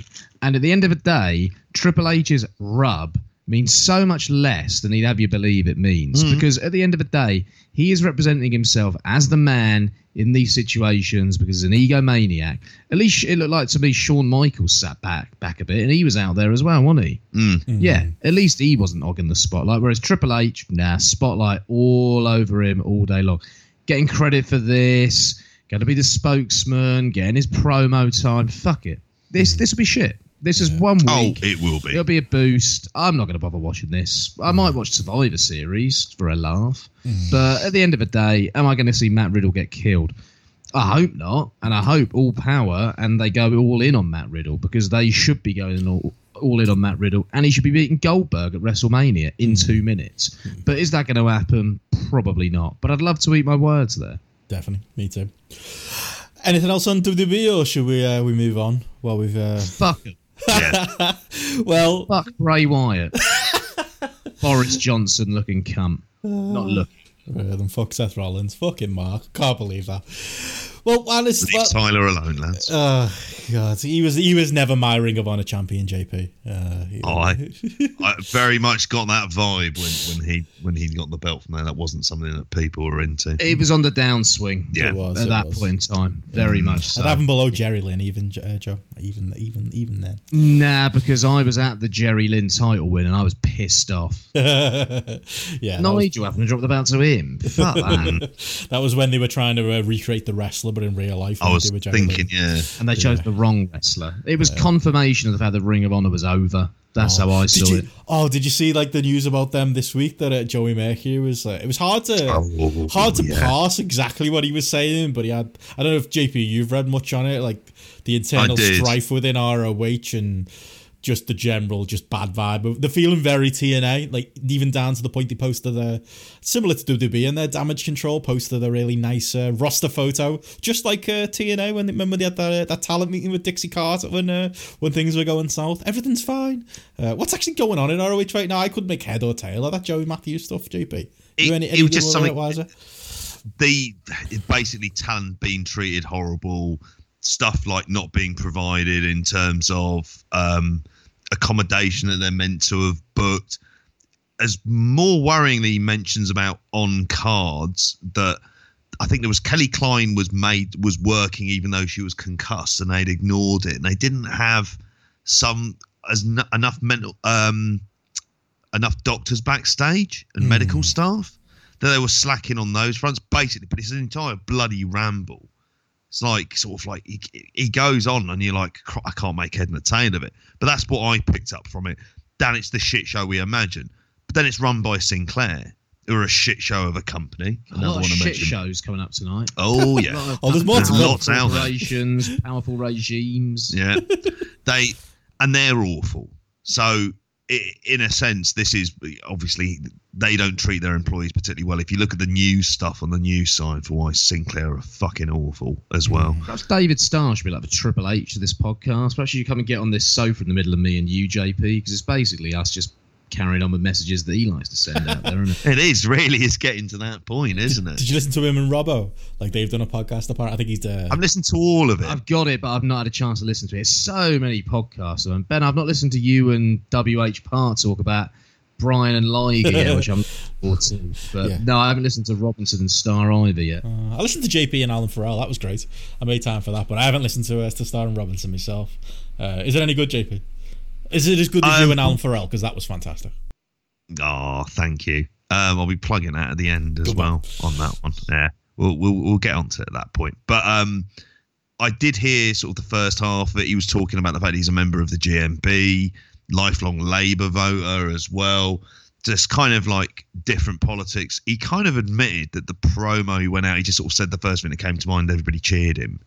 And he was just latching onto the independent stuff because that was where the mood of the room was. So it felt like a thing to kind of get a reaction from. So he just kind of thought and said it and everybody cheered regardless. But he said he hadn't really gone back and kind of like properly thought about these things because he was talking about good ways of unionising the industry, comparing what he knew in terms of he was going through his trade union membership and the things that he learned. So I've still got like another 40 minutes or so to go, but it was really good what I'd heard up to. Well worth listening to. But the headline is Robbo, not a Tory. I can't believe it. I'll have to take back all my slander. That's very much it, which shows you what a job he does as a heel, that he convinces you of that as well. It says a lot about him. Well, there you go. I always thought he was a great performer. Remember that great match the two of them had, you remember, when they built that feud really well? Yeah, anyway. Yeah. While there's... Well, should we move on to our next subject while there's some fire in our bellies? We're an hour in and we haven't talked about it yet. AEW's latest TV. I don't know what. You know what? I think it was bad. It wasn't bad. We need to. It was the way I put it on Twitter was there were moments that were 10 out of 10. And there were moments that were 1 out of 10. We need to talk about Kenny Omega, lads. Okay. We need to talk about this fucking nerd. We've talked about his presentation on this show these last few weeks, and there's hands up. There's plenty of positive I'm going to talk about this AEW TV show, as well as all the some of the negative that I've got. it was a better show from a point of view of there were more promos, more angles, even to the point where I was starting to think there were maybe too many, but that's a minor complaint. I'm not going to moan about that after the weeks of back-to-back wrestling. But what I am going to moan about is Kenny Omega. Like, is Jon Moxley having a feud on his own? Because Jon Moxley's out there cutting fiery promos, and if Kenny Omega isn't out there with a barbed wire broom, he's putting together 5-minute video game reference videos about New Japan and Kota Ibushi that need 2 pages in the Observer to be explained, coming out in cosplay, entirely ignoring his feud with Moxley, and presenting himself as this utter fucking nerd. Like, so many wrestlers over the years, you can say, you know what, the promotion got them wrong. The promotion didn't give them the proper shot. The promotion didn't present them the right way. I am in no doubt that this presentation of Kenny Omega we've been getting these last few weeks is entirely the brainchild of Kenny Omega. Like, I don't know. I'm at a loss. Kenny Omega should be the biggest star in AEW. And he comes across so mid-card, so detached from everything, and just so unfocused. Imagine you're coming in off the street and you're one of the 1.5 million people who watched that first episode of Dynamite on TNT. What do you even think Kenny Omega is at this point? Fuck me. I mean, I agree, Joe, there's plenty of positive to talk about of the show as a whole, but I don't know if you land the same place as me on Kenny, but this was the week where I just hold my hands up and, like, if it's the Observer, every year they have their most overrated awards, whereas basically it's more like most overpushed or wrestling you're most sick of. Honestly, Kenny Omega is just, he's not living up to what he should be, which should be one of the top wrestlers in the world, from an in-ring perspective, and presented as when big Boris star. Johnson's got the belt in WWE, come on. Okay, maybe there's that. But the fact that I'm even thinking about it, like, I know you enjoyed the shows on overall, Joe, but what do you make of this Kenny Omega presentation? Because I'm just pulling my hair out at this point. It almost makes me think, all that talk about, with the wrestlers should have more power. You know what? No, they fucking shouldn't. We need some writers in here. Get some Hollywood lads in, because they'd write better shit than this. Hollywood lads. I wouldn't say I've got the level of anger that you've got towards it. I'm just sick. I'm just sick of it. I think that's what it is. It's less anger and just more end of my tether. What, you can't save a man from himself at this point. I think it's the fact that he's been defending it as well and saying, I don't want to go out there to impress anybody. I always do what I want to do, and that's the important. Just self-indulgent fucking nonsense. Sorry. I'd agree. No, my anger was the Janela match they had on Dark. Yeah, and true. I think and since then I've kind of just expected it. So I wouldn't say I've got the level of anger towards it, because I kind of expect it. And the video I didn't kind of get, but I was like, is that meant to be the New Japan Lion, because those are the New Japan colours and all the rest of it? And I didn't realise it was Ibushi until I read the Observer and was like, oh, okay. Oh, Kenny definitely sent that to Meltzer as well, didn't he? Those 2 pages in the Observer, purely wrote that himself. Fucking nerd. Sorry, carry on. And at the same time, I'm a big mark for the Ibushi Omega feud, and dearly miss Omega in New Japan and wish that he kind of never done AEW and just stayed in New Japan, because we haven't had. I've really missed it this year, and I'm going to talk about New Japan later and give a few reasons why. And I don't think his work outside of New Japan has lived up to what we expected. And I was just like, what is this? This is a bit weird. And then the match happened, and I really liked the match, the 6-man. I actually thought it was a really good match, and I thought the Elite looked like stars are there as a trio together. I thought everything hit really nicely in the match. So I kind of didn't think about it so much, but I completely get where you're coming from. I wouldn't go down the most overrated thing. I'd say misjudged. He's misjudging what this is. And I don't. Would you not say the year though is disappointing? Disappointing, but overrated. You know that he can go out there tomorrow if he got in the ring with Okada and deliver again. Well, last week we were saying that the best match that we'd seen him have for quite some time was that match against Phoenix in AAA. And that was a really good match. So he's still capable in the ring, and I think you've got so many slouches out there that to go down that road would be. I think that would be a bit of an overreaction, if anything. I think the thing that's really disappointing with him is that what was the reason he became this enormous star? What was the things that actually happened? there was the kind of charisma, but it was matched up with some of, like, if you think of the really big integral matches, some of the greatest matches you could argue, you know, in the history of wrestling, that he was having at the same time while there was some of the character stuff, which made the character stuff that bit more tolerable. You kind of knew he was... But the character was filtered and toned down. But it was filtered and toned down. Now, that's the issue. And that's obviously, as you say, Benno, that's not happening here. Because, you know, I'm aware, I know what Undertale is. My kids have played it before, so I'm aware that there's this character of Sans within it. And he's going after new fans, isn't he? I get that too. Before people scream it. I know that. But you can't forget I know you get it, JP, but you can't forget Needed to do it this week out from a pay-per-view. You're building it all around big matches for it. Yeah, You've got Moxley cutting a promo, and he's doing this. Yeah. Like, ultimately, like, no, build your fucking match. You see Cody and Jericho doing it, building towards a match, and that's certainly on the higher end of the stuff that's here. And he's not doing that. And he's doing this other stuff instead. And he was over at DDT at the weekend as well. Oh, was he? Yeah, he was in a match with Rio. Not that in an intergender tag. And you're like going, like, in some ways, do you know what you should be doing, mate? You should be doing these, like, and it, you know, they did a good house, and he would have drawn some fans in. Is this the moment in time? He should be doing big promos, building up his massive match with John Moxley, where he's going to show people how great he is. Or he should have been walking out and challenging Jay White to a match at the Tokyo Dome. That's what he should have been doing. Or he could face Ibushi the next night at the Tokyo Dome. But oh well, yeah. I think he's misunderstanding what his role is in the promotion. And what his role is in terms of trying to establish this alternative. And I think he's really going to affect himself with his core fan base. Because, you know, I know you're not such a big fan of Kenny Omega's Benno, but I think me and JP have made no kind of secret of how he's one of my favourite wrestlers ever. Probably in my top 5, if not top 10, top 5 ever, I think, as an in-ring worker. And, yeah, it's kind of alienating us as well. And that's playing to his core audience. The geeky gamer level of Omega fan, I wonder sort of how much of them are actually engaging with this. How many new viewers is he bringing in as a result of this? I've not heard anything positive about it. Yeah, I talked to a sort of limited circle of people, but it's time and place, and it's misplaced. The thing is as well, the Halloween stuff. Yeah, all right, I get it's Halloween. That's very WWE. I thought they went. Yeah, I just didn't think it was right at this point in time. Maybe next year, when you're fully established, possibly go for it. Yeah. But why not just say Happy Halloween? Here's a wrestling show. It just felt like it was a way to justify nonsense. And you know what? I'm not really a Halloween fan. I love The Simpsons. I never like them Halloween episodes. Just to annoy me. Yeah, because you want a proper episode, don't you? And then it's like a sketch show instead. Yeah, I hate that one. Any show really, not just The Simpsons. Like sitcoms will always do stuff like that, won't they? I'd always be sad when it was a special one.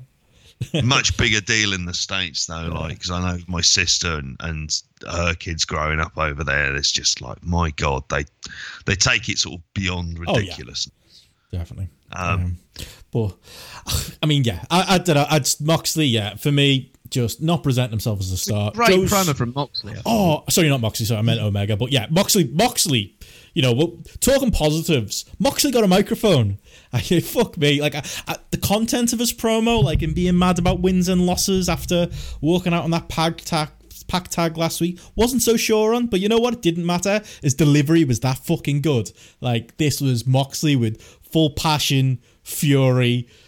The segment that should have happened 4 weeks ago. I would have liked a little bit, you know, more on explaining why he's in AEW now and that side of stuff, but maybe the ship sailed on that. But as far as building the match, basically on his own, like, he pulled it off here. I thought he was absolutely incredible and came across like the adult in the room and the biggest star in the company. Probably my favourite segment of the entire show, Joe. I thought he was great. Yeah, it was an electric promo. I'd agree with you on the content, but he was dripping in charisma. Like, he looked and came across like a major star here, and it was kind of the promo that was needed to try and get people excited about him and excited about the match. I wonder if Omega is sort of promo-wise, can he live up to what Moxley was doing there? I don't know. It's an interesting one. You're hoping there's going to be something big this week. Yeah. I just don't feel that there's really any heat on the angle in the match. I think the first angle they did with the chips Double or Nothing was great. But then kind of everything since then just kind of hasn't been there.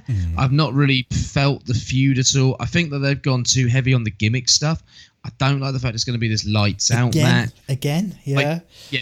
I think they should have been having a straight up singles match, which is New Japan. Kind of, you don't say it, but it's New Japan WWE. Yeah. You were the best here. You were held down here, but you could have been the best there. Let's have a match. You have a match, and then you build the feud from the match. You advance the feud and the hate stuff from something that happens in the match. And I think they've jumped in on the gimmicky stuff way too early with it.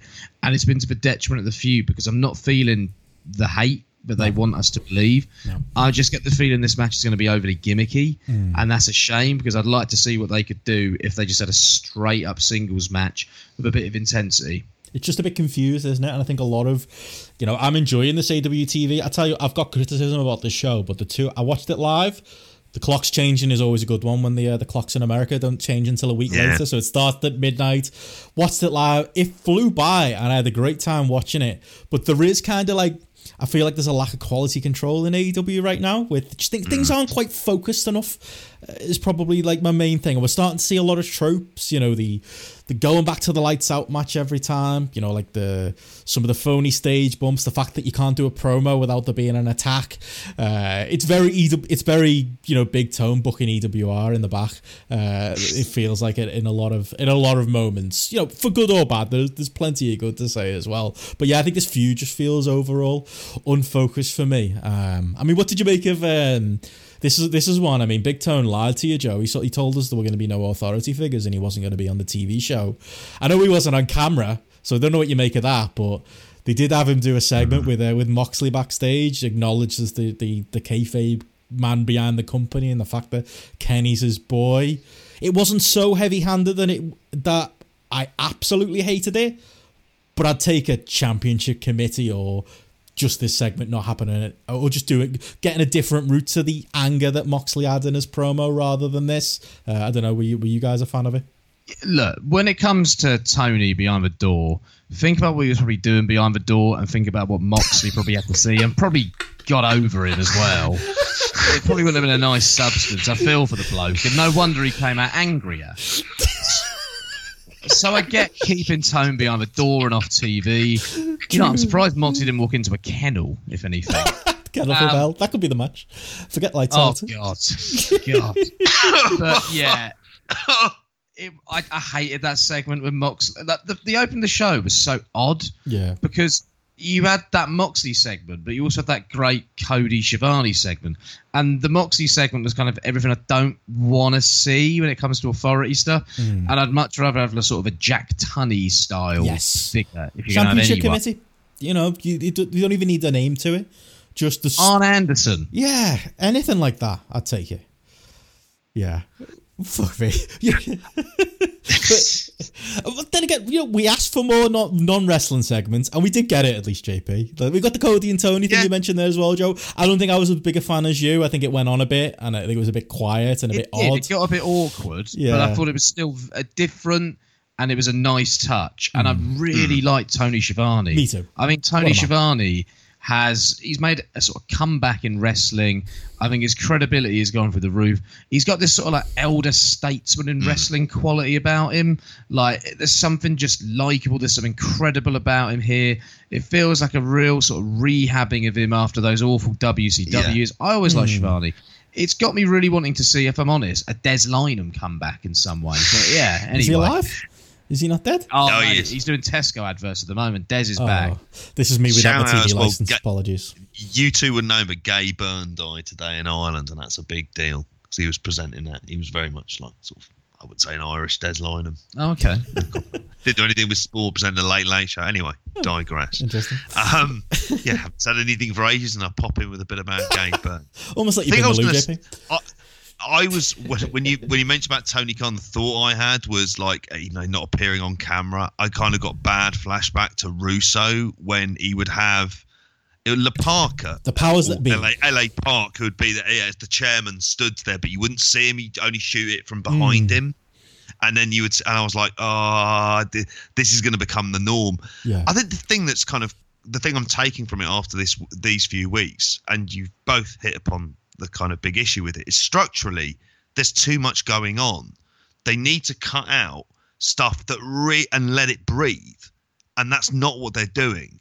And so you're not getting, in some ways, they're not letting the promo segments kind of breathe enough, because it's kind of going almost straight into a match. There's always something happening, moving from one to another. And I think they could do that, structure the show a bit better, make sure that you can kind of maybe time some of the ad breaks possibly around those things as well. Definitely lose a match. The concerns that we've had about the lack of character stuff, the worst elements of the Elite when it comes to booking, these are things that still haven't gone away. I am still the main selling point for the feud, and you mentioned, is the for me now, Jericho Cody, and the way that they built that up really well. That was they brilliant. built it up great. And it was I thought that was a really good sort of signing piece on there, you know, and Cody's sort of charisma and sort of stoic stance through all of this. It's like, when you speak of the grown-ups in the room, when it comes to writing, it's like, if you're going to give anyone the kind of direction with this, it's going to be Cody. They're going for kind of what is relatively adult wrestling, really, primarily, that's got a bit more drama to it and a bit more stories. And he's the one who gets that. And when Kenny's doing the Undertale stuff, it's like they're overly excited that they've done good in this 18 to 49 demo. Yeah, it's like Cody sat around watching where his dad was working for years, and Kenny Omega was playing, I don't know, 8-bit games.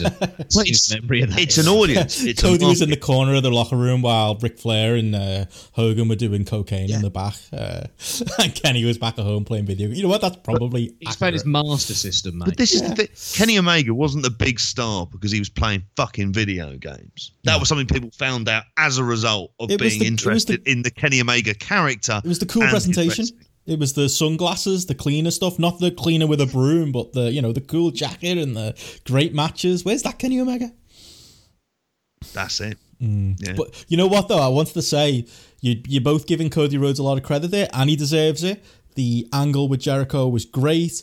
Jack Swagger, speaking of Bellator earlier, looked great doing the low blow stuff on Dustin backstage. MJF looked great as kind of... I loved when he looked straight at the camera like, shit, there's a camera here, I better look concerned. Like, that turn's coming. He's going to be Jericho's second in the stable, I think. I think that's the direction we're going. But we got a nice little tease for that. It was a little bit awkward because they took a while for Jericho and the lads to do a runner, and Cody was kind of just standing there. But all in all, great angle. Cody's got a real handle on, what he should be doing on this TV show. But I'm not going to let him entirely off the hook, because you can't tell me that Brandy Rhodes video was anyone else's idea other than her husband. No one else but her husband thinks that she's got anything worth a shit to get a 5-minute, whatever this video, Lucha Underground-esque horror movie, whatever this was, Brandy Rhodes character piece. Speaking of the bad parts of AEW and the bits that need a filter, this is stuff that can go for me as well. Su Young in Impact. That's what I'm reminded by, that kind of supernatural shite. And something that doesn't need its place, or doesn't have a place in wrestling, if you ask me. Never has, never should have a place in wrestling.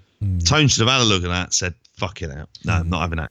I think Tone needs to veto that, and he needs to have a serious word with Omega. It's amazing, because you think of, I don't know, let's say Conor McGregor is in a position in life where he can do what the fuck he wants, right? Yep. So he decides to try and become Mike Tyson and follow the Mike Tyson playbook of how to be an absolute bastard. Yeah. And he, I don't know, Al Capone or someone's probably his kind of like second biggest influence. Kenny Omega just tries to be a video game character, but he gets a bit of freedom. Interesting there. Yeah. Yeah, it's a big Very difference there. Nice. Oh. Any other big highlights from the show? I thought LAX got to look strong. It might say something that I'm more hyped for them in. That's great. The Rock and Roll Express. I want to see them in Rock and Roll Express again. Never mind the Young Bucks. Yeah, that was great. I mean, maybe again, speaking of, you need a proper head booker. I think you didn't need 2 attacks on the same show because they attacked the Young Bucks later on. Bit of quality control there. Maybe these could have come in different weeks or something. But all in all, still great. Love the Rock and Roll Express selling. Didn't need the WWE stage bump. I can't take credit for it, but I heard Todd Martin kind of say on his podcast that, sometimes when you go that far with the violence and it's so clearly a planned spot, you'd almost be better doing less violence. His exact idea was just have one of them give one of the Rock and Roll Express like a hard slap Like, you'd remember that more than you would a silly stage bump or, another kind of beatdown. Minor thing, though, because I thought everyone played their parts great, and they are getting LAX over as this killer tag team, so I can't complain too loudly. Well, it did wash the taste out of the Brandy Rhodes segment because that was on immediately afterwards. I was like, was thank it? God I forgot about that, yeah. Yeah, See what I mean? 10 was. out of 10, 1 out of 10. 10 out of 10, 1 out of 10. That was the show. Yeah. It was the Attitude Era. It's back, everyone. At least, I would say this. There isn't an element of staleness to it, which is WWE has, which has none of the highs and all of the lows. Political prisoner to bring a load of other guys in. Yeah. There's a lot of people said it would make a great film for WWE Studios, wouldn't it? Jesus. Well, they've struggled there for a long time, since the Marine, possibly. The Marine 6, whatever they're on now. Yeah, I really want to see Young Bucks against Rock and Roll Express on Dark, but I also want to see LAX against Rock and Roll Express on the main TV as well. They've set up two potential rock and roll matches that I'm well excited for. Yeah, crazy that's what we're all salivating over, but we genuinely are. I want to see more of them Canadian Destroyers. But no, I genuinely thought that was a highlight. Anything else on the show you wanted to talk? Yeah, I thought the way they dealt with the tag title match was pretty bad. So I thought that they didn't promote the match anywhere near enough throughout the show. They didn't make the tag titles feel valuable. They didn't make the match feel big. They didn't make this feel like a big moment at all. I thought that they should have been having matches, promo segments, building up this match, talking about the value of tag titles, maybe even like, I don't know, Arn Anderson talking to one of the teams backstage, talking about when he was a tag team champion with Tully Blanchard, or having the Rock and Roll Express having a chat with what they called SoCal Uncensored before they go out before the match, talking about their first NWA tag title win or something like that. Just give it that little bit of prestige, and there was no prestige there, and I thought the match just felt quite anticlimactic. And it just felt like it was a bit throwaway, and I think that's a real shame, especially with the ending as well. I felt like this should have been far more dramatic and felt far bigger and more valuable. Think of what you can do with a title when you promote just the status of that title. Yeah, these have got to establish their status, but put them in line with something like, I don't know, tag titles of the past possibly that you can go through. And just give it that little bit of status, just to elevate him a little bit before the match so the moment feels bigger. And I thought they really failed on that. I think they failed with that January with belt so far. I thought they failed with that with doing Jericho Page so quickly in their first title match as well. They were lucky with Rio and Nyla Rose. That seemed to work out better than what it had really any right to be. Yeah, I actually forgot there was a women's title they created. But yeah, that did work out quite nicely, actually. But yeah, in hindsight, I really think that the match for the tag titles should have led to the Bucks versus LAX on this pay-per-view, because that's the bigger tag feud, and the titles feel secondary already. Maybe I thought putting the belt on SCU was a bit of an odd decision. I thought Penta and Phoenix were a given, but maybe there's a longer term plan. Maybe you put Penta and Phoenix in singles. Maybe there's something going on there. But no, I definitely agree with you, Joe, as well, about the rush nature of the main event. It felt like the what was the first show they did? All In. It felt a bit like that. Remember when we threw that 6-man, and literally I know you guys both enjoyed that match, but I remember just sitting at home nervous, thinking there's 10 minutes left. How are they possibly going to get through this? And it was a bit like that. I thought the show was timed out badly. It didn't get the gravitas it should have done. They were both currently in the ring. You kind of got your match. It got a bit rushed. It felt a bit odd that, again, quality control thing. Last week, the big thing about the main event was that we had TV time remaining and we had all these counters and stuff, and there's 30 seconds left, and it's so important that there's TV time remaining. This time we had probably less time left, but none of that. Just a mention of why it was different this week, even if you just want to say it's a title match and that's why. And if we go past the hour, we're gonna, we'll keep with the match or something, like WCW used to do. You could have done a bit more of that as well. But yeah, I feel like you could have. I love the Tony and Cody initial segment. But to be honest, I'd probably take that out of the show. I'd take, the later segments with them out of the show. I'd take the Brandy stuff out of the show. I'd cut a couple of things and give this match the last half hour. Yeah. And just give it the proper gravitas, and maybe do the LAX promo later on, beatdown later on. Do a big presentation with the Rock and Rolls. Just give it more for what it was. Because, yeah, this should have been the big story coming out of this show, and it's pretty much the last thing we're talking about. Yeah. But yeah, I mean, if that's it for AEW, did either of you watch any of NXT? I'll be honest, I only watched the Finn Balor promo and the overrun this week. I'm not feeling a great deal of pressure to go back. I've had a little look at the Grapple ratings, not much. A lot of 3.5s about for the show, although I did hear some people raving about Cameron Grimes and Tyler Bate. Either of you do any better than me? Nah. I watched Tyler Bate against Trevor Lee, Cameron Grimes, whatever his name is. God, Tyler Bate. I wish he had 2 years in New Japan from now, because he'd be one of the best wrestlers in the world. Like, yeah, I'm confident that if he was in that New Japan system for a little bit, wrestling that junior division, he'd be a world beater. He's on his way, but yeah, it's just such a shame he's in WWE, because I won't see him that often. But God, is he good? Yeah, I heard a lot of good things about that match.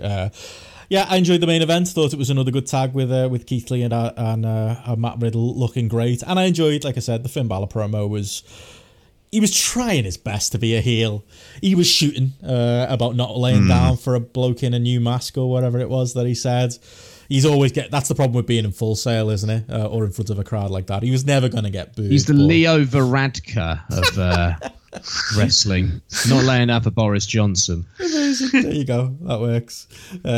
Interesting though. It's the most interested I've been in Finn Balor in a while. I don't know if it's because of that comparison or not. I didn't even see the promo. I'm completely left cold by, and yeah, sorry, I haven't seen it.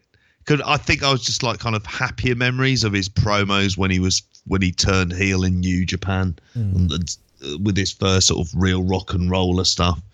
A trait I noticed that Jay White will get onto in a bit. It started using a lot as well, all the sort of original stuff for that. But anyway, no, NXT, don't have a clue. I don't even know what happened. Well, do you know? Don't even look. The next takeover's got 2 War Games matches. That's ridiculous. That is crazy. There should never be more than 1 war. Like, they just love killing gimmicks. That's they killed Cell 10 years ago. They brought back War Games after years of it just not being used, and they're going to kill it this year with 2 happen to be on the same show. So, well done. Getting a women's one though, Joe. Progression. Come on.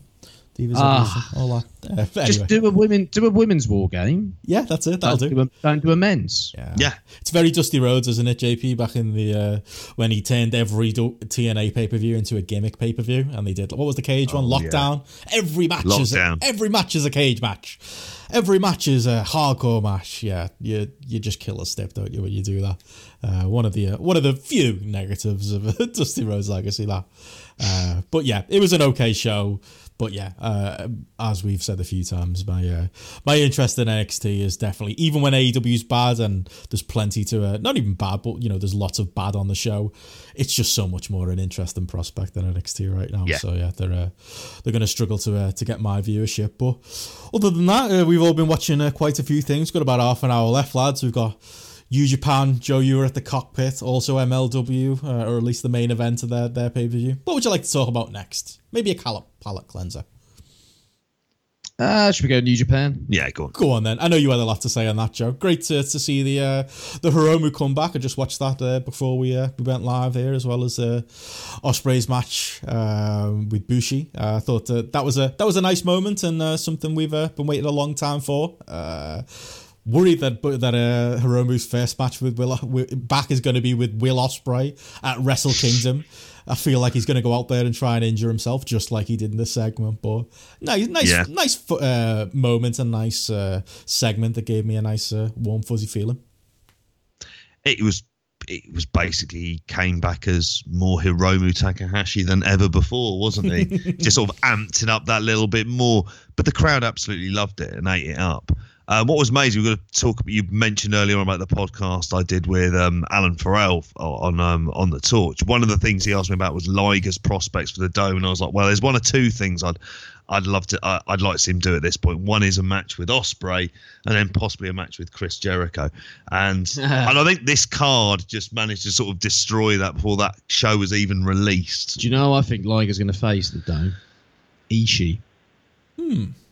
Because Ishii didn't beat Kenta. It looks like Kenta's going to face either Goto or, dare I say it, Shibata. I think they're hinting at Shibata here. So took a proper couple of bumps here. Ishii's not got a match. I don't think they've ever done Ishii Liger. I certainly can't remember it, and that's a match I'd probably remember. Liger spoke about how he's going to wrestle somebody he's never wrestled before and really wants to wrestle. I think if he wants a killer match going out, I think Ishii's the man to do it. I think it would have been Ishii or Ospreay for that killer match. And I am absolutely fine with Ishii Liger as his last match. That's a match I'd be massively excited for while I'm going through the horror of eating one of JP's roast dinners. But hey, yeah, I look forward to that one. With Takahashi, yeah, scary prospect that first match back. But again, he's in there with God. And I'm sure God will have one of Sue's roast dinners that day. Perhaps she'll fly over to Japan and cook him one. One of them Yorkshires. Anyway. And I'm sure they'll have a killer match. And I've got a bit of a theory. I think Hiromu loses the first one back. I don't think he should be going over Ospreay straight away. You build him up. He wins the best of the Super Juniors. He beats Ospreay at Dominion.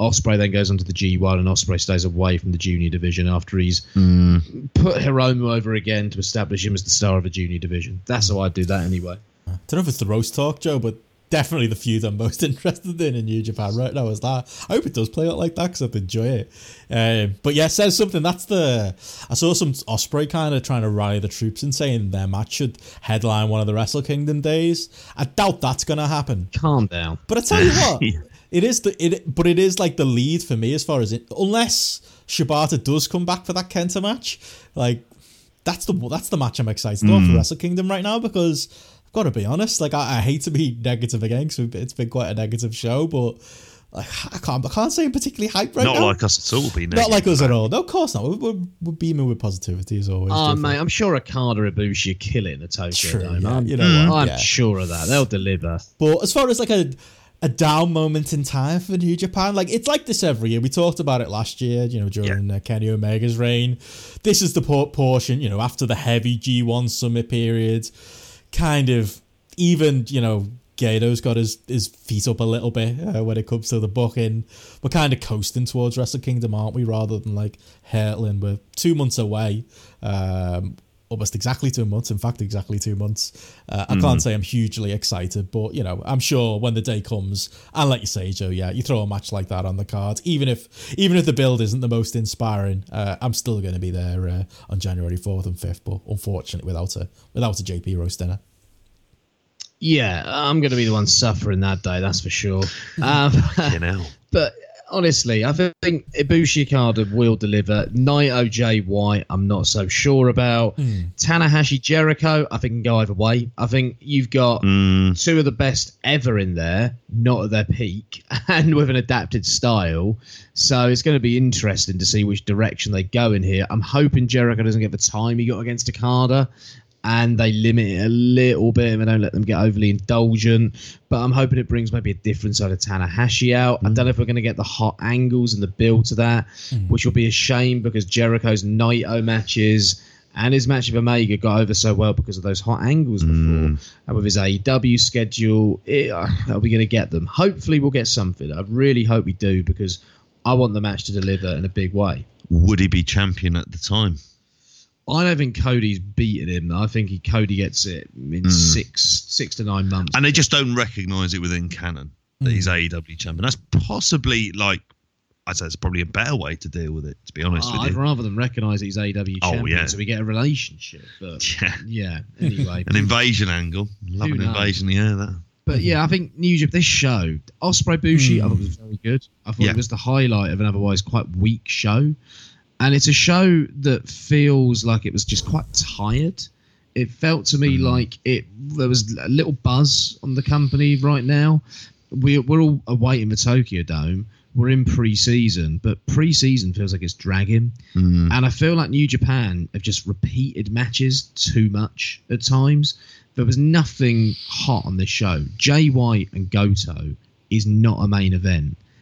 For me, that is not an interesting match. I watched the match because I was curious. Jay White is not a main eventer. I am absolutely adamant of that.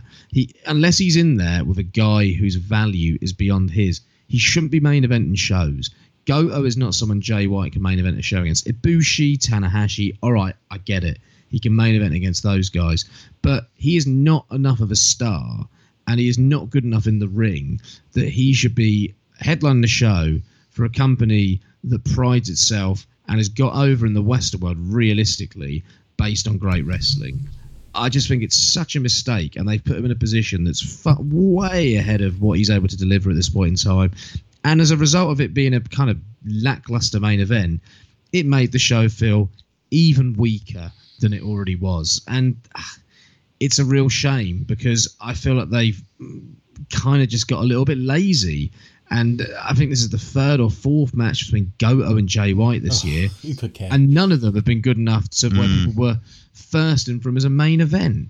At this time last year, I think we get Omega Ishii? We got that on one of these shows post G1. I'm pretty sure did we get Omega Evil at one point, I remember?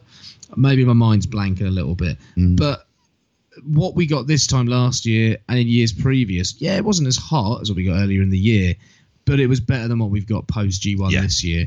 Too much repetition of matches, sort of lazy feuds as well. We need something stronger at this point in time, because the buzz has kind of gone right off New Japan since G1. You mentioned about Omega. This is where him being taken entirely out of the picture and what they did around the booking, how to get around that. What they did ended up rotating, frankly, some of the same matches, because you mentioned about this being a weak show. I did something I normally wouldn't do. It's like, so I knew there was going to be news on this show, just given the prominence of it and the fact it's in early November, and it's only ever Tag League after this. That's the kind of last thing that we have there. The issue here is that this was, I found myself basically fast forwarding to see what the moments were and saying I'll go back and watch the matches later, because I wasn't particularly inspired by them. And so I ended up doing that. It was like, oh, okay, there's the spoilers. And then I'd seen that the Ospreay Bushi match was one that was there. I wanted to see Ishii versus Kenta to see that. And I wanted to see the sort of post-main event angle. I hadn't watched any of the Best of the Super Juniors tag, but people had said about how good the Junior Tag League had been. But to be honest, it's like that ship had sailed a few weeks ago, because I wasn't following from the beginning, so it felt too late to kind of dive in at the end. So therefore, I wasn't really interested in the final. And to be honest, when looking at the lineups beforehand, I was like, I could see Sho and Yo winning that. That seems pretty much about right for where it would be on the card against Ishimori and Phantasmo. It's a match they can do, and it has a title on the line. It's pretty straightforward. But ultimately, this is duller than usual. You mentioned the burnout of the matches. There's a lot of I think they're building up to Zack versus Sonada. Oh, how many times have we seen? They're going to put the belt on Sonada. It's Zack coming. versus Sonada getting the belt maybe at that York show in December. You've got to see a lot of Sonada in 2020. If only you could see the look on Joe's face. I might leave York all early that night. It'd be the most Rev Pro 2019 thing to do, wouldn't it? To put the belt to end up on Sonada. I just feel like what they've done in a way, they've kept matches fresh, like say Ibushi Okada or let's say Naito Okada, okay? But in order to keep them fresh, they've kind of just done various matches too many times and made them completely unappealing, like Okada Sonada, for example. Prime example. There are various Ishii matches that I think we've seen over and over, and it just feels like they tire out matches. And sometimes you can create a story with doing that. And I get they sort of did that with the Sonada match, but sometimes there's just not that variety that you kind of need as those matches continue. I thought Okada and Sonada should have done something completely different in their last match, but they had to go 38 minutes. Of course they did. Taichi Naito was another example of a match on this show. Oh my God. That we've seen how many times this year? This year we've had them 3 times on major shows. 3 times. There was one in G1 as well, wasn't there? Yeah. I just feel one at the start, one in the middle, and one at the end, like the Sonada. And I remember there were matches last year and the year before. It's happened too much, and there needs to be something a little bit fresher with this. Yeah. Another thing I'm also not very into is the reliance on booking heels in that Bullet Club faction as heels, because it felt like that main event with Jay White was window dressing for the Shibata angle and then the post-match angle. But it had to be 25 fucking minutes before we kind of got there. And you've got Kenta wrestling a title match and Jay White wrestling a title match. And all right, there wasn't interference in the Kenta match, but he's still wrestling this very measured heel style. And none of the intensity or charisma that made Kenta is really there in these matches at this point. Yeah, he's improved. Yeah, he's got better. It's one of the most lackluster Ishii matches I've seen in a long time, I thought. I saw you gave it 3.5 on Grapple. I did spot that. And as soon as I saw that, I thought, I'm not watching this. Sorry, everyone. Yeah. And then you've got Jay White in a 3-star main event.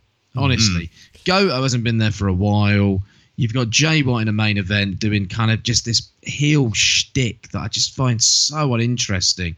And it feels kind of, I get why it's there. I get that it's a bit different, but it feels a bit out of place when it's so prominent on the card at this point. And that's it. Like I thought, again, literally just before we came live, I watched that match and the angle after it, and same as you, not much to say about the match. It was another Goto Jay White match.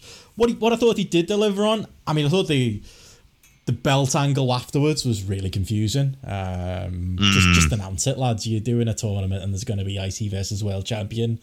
Like, everyone knows it's happening, and it's not really the most interesting thing in the world anyway, so it just feels really laboured and dragged out.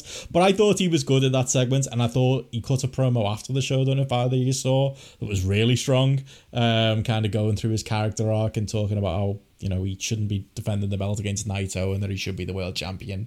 When I see moments like that, I see flourishes of what people really see in Jay White, and obviously I think I'm going to be the high man if it's between me and you on him, Joe, for Jay White. Do you see it in the ring? Do you see main event in the ring? There are times where I do it. I see glimpses of it, but Tokyo Dome main event. Do you see that? Yeah, that's the thing. New Japan main eventer. If you told me he was a WWE main eventer, I'd say yeah. New Japan main eventer, yeah. Mate, I wouldn't have it main event in NXT shows. Really? I don't know about that. Think about. I know you're not a big fan of the NXT style main events in the last year. Anyway, mate, give me Johnny Gargano over Jay White any day. Ooh. Yeah, all right. A lot of the stuff's rehearsed, but Johnny Gargano is far more charismatic, far more engaging, and far more interesting. In the ring, I think, mate, come on, in the ring. Is there any competition between Gargano and Jay White? No, because Jay White's much better. Style as much. Say it again. No, because Jay White's so much better. I'm sorry. He's not. Think back over I can't think of the last time I enjoyed the Johnny Gargano match. The run with Tommaso Ciampa to those belts was great. That first match he had with Ciampa, even the second match, until all the hijinks and stupid stunts, they were really intense matches that really delivered consistently as well, if you ask me. His run of TV matches in that build-up as well was excellent. Jay White, come on. This is like trying to say that, I don't know, Breaking Bad is a better TV show than The Sopranos. And they're both very good. But actually, that's a bit generous on Jay White. Yeah, that's closer than you're saying. I'm with you, Sopranos is better. But actually, you know what? It fits this analogy. Because, I think it's closer than like that. Breaking Bad. To be honest, I'm probably the wrong man on Gargano because I have enjoyed a Johnny Gargano match in about 2 years. In principle, I do like Johnny Gargano as a wrestler. I always thought he was one of the best in the world as being a babyface selling. He's just gone too far in that direction for me. You know what? He is. He's my Jay White. That's what it is, Joe. Everyone else raves about him. I don't see it. I think there's a fair comparison there. I think we're just coming from opposite. Johnny Gargano matches get a reaction on a big stage, though. Jay White matches, did this match get much of a reaction? Yeah, but he was in there with Goto. Come on. Okay, apart from the Ibushi match, how many of his matches get massive reactions in the main event? The Okada match did. The one at MSG that I was at? Not that one, no. The US the New Japan one. Yeah, fair. Yeah. They didn't have a match at the Dome. Not the Dome. Was it the Dome? It was Jay White earlier this year. Yeah. They had a match at Madison Square Garden. Fuck, they did have a match at the Dome. Yeah, they did have a match at those 15 minutes. 14 minutes. Yeah. Wrestled at an electric pace. Yeah. Is a Jay White epic main event getting much of a reaction? Well, this is it. We're talking about the highest. Are we thinking of this? Sorry to interject into all of this. Jay White's killing my interest in New Japan. The issue, bit by bit. The issue is with this is the highest level we would think of it as a wrestler in the world is sort of main eventing the Tokyo Dome from the kind of wrestler as wrestler perspective. Yeah. As like that's the kind of pinnacle within the kind of work rate that really should be going for. If you're asking should it be one of that top 4 in the way they've got it, no. However, I can see why they've done it as the simple, this is the more orthodox heel that they've thrown into the mix with this. Better wrestlers you could do it with. There are, but I think they like that character and it's... Yeah, they've got the great O'Khan sitting in Red Pro Get Impact.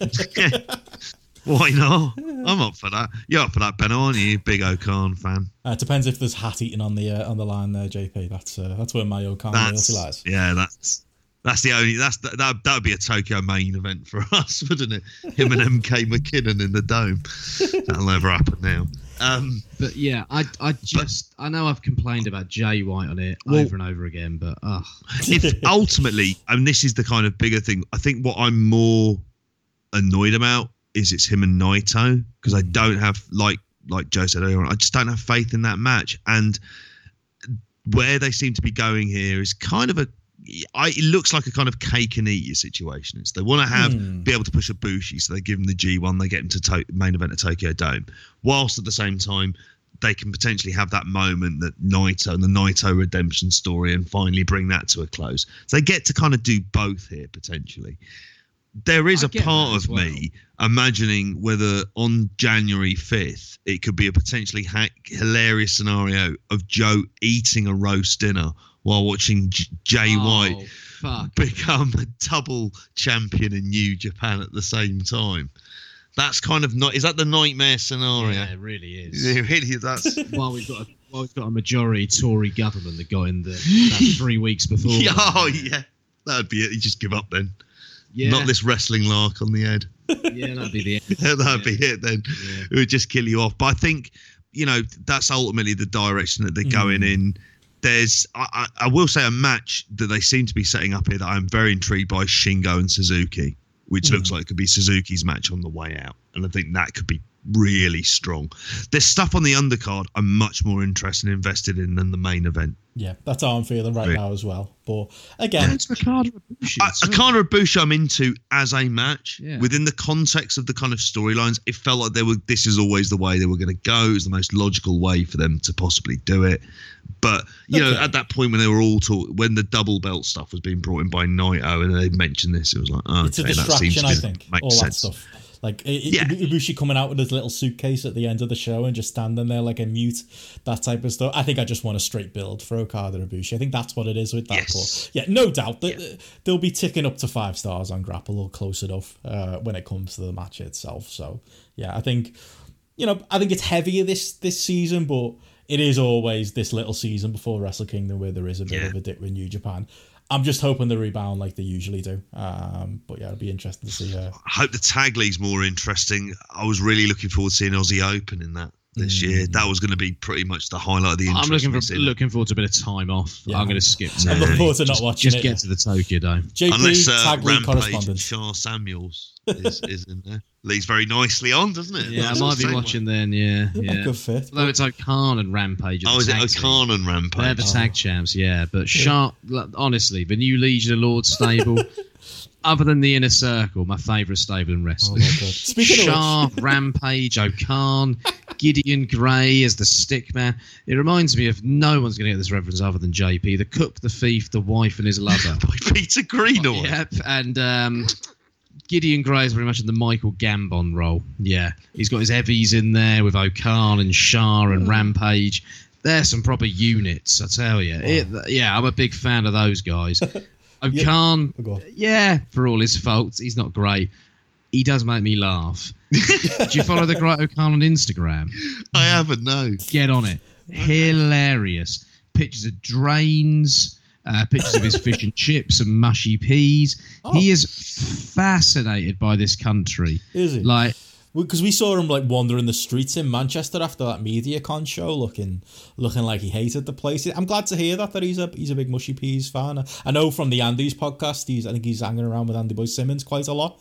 Is there a lot of Hikaleo around? Is that what his Instagram's made up? I'm literally loading him up now. I'm gonna follow. Looking out on the minute, there he is. He's having a pint of Guinness here. Ooh. He's having a Guinness fish and chips, liked by Joe Lemon. Yeah.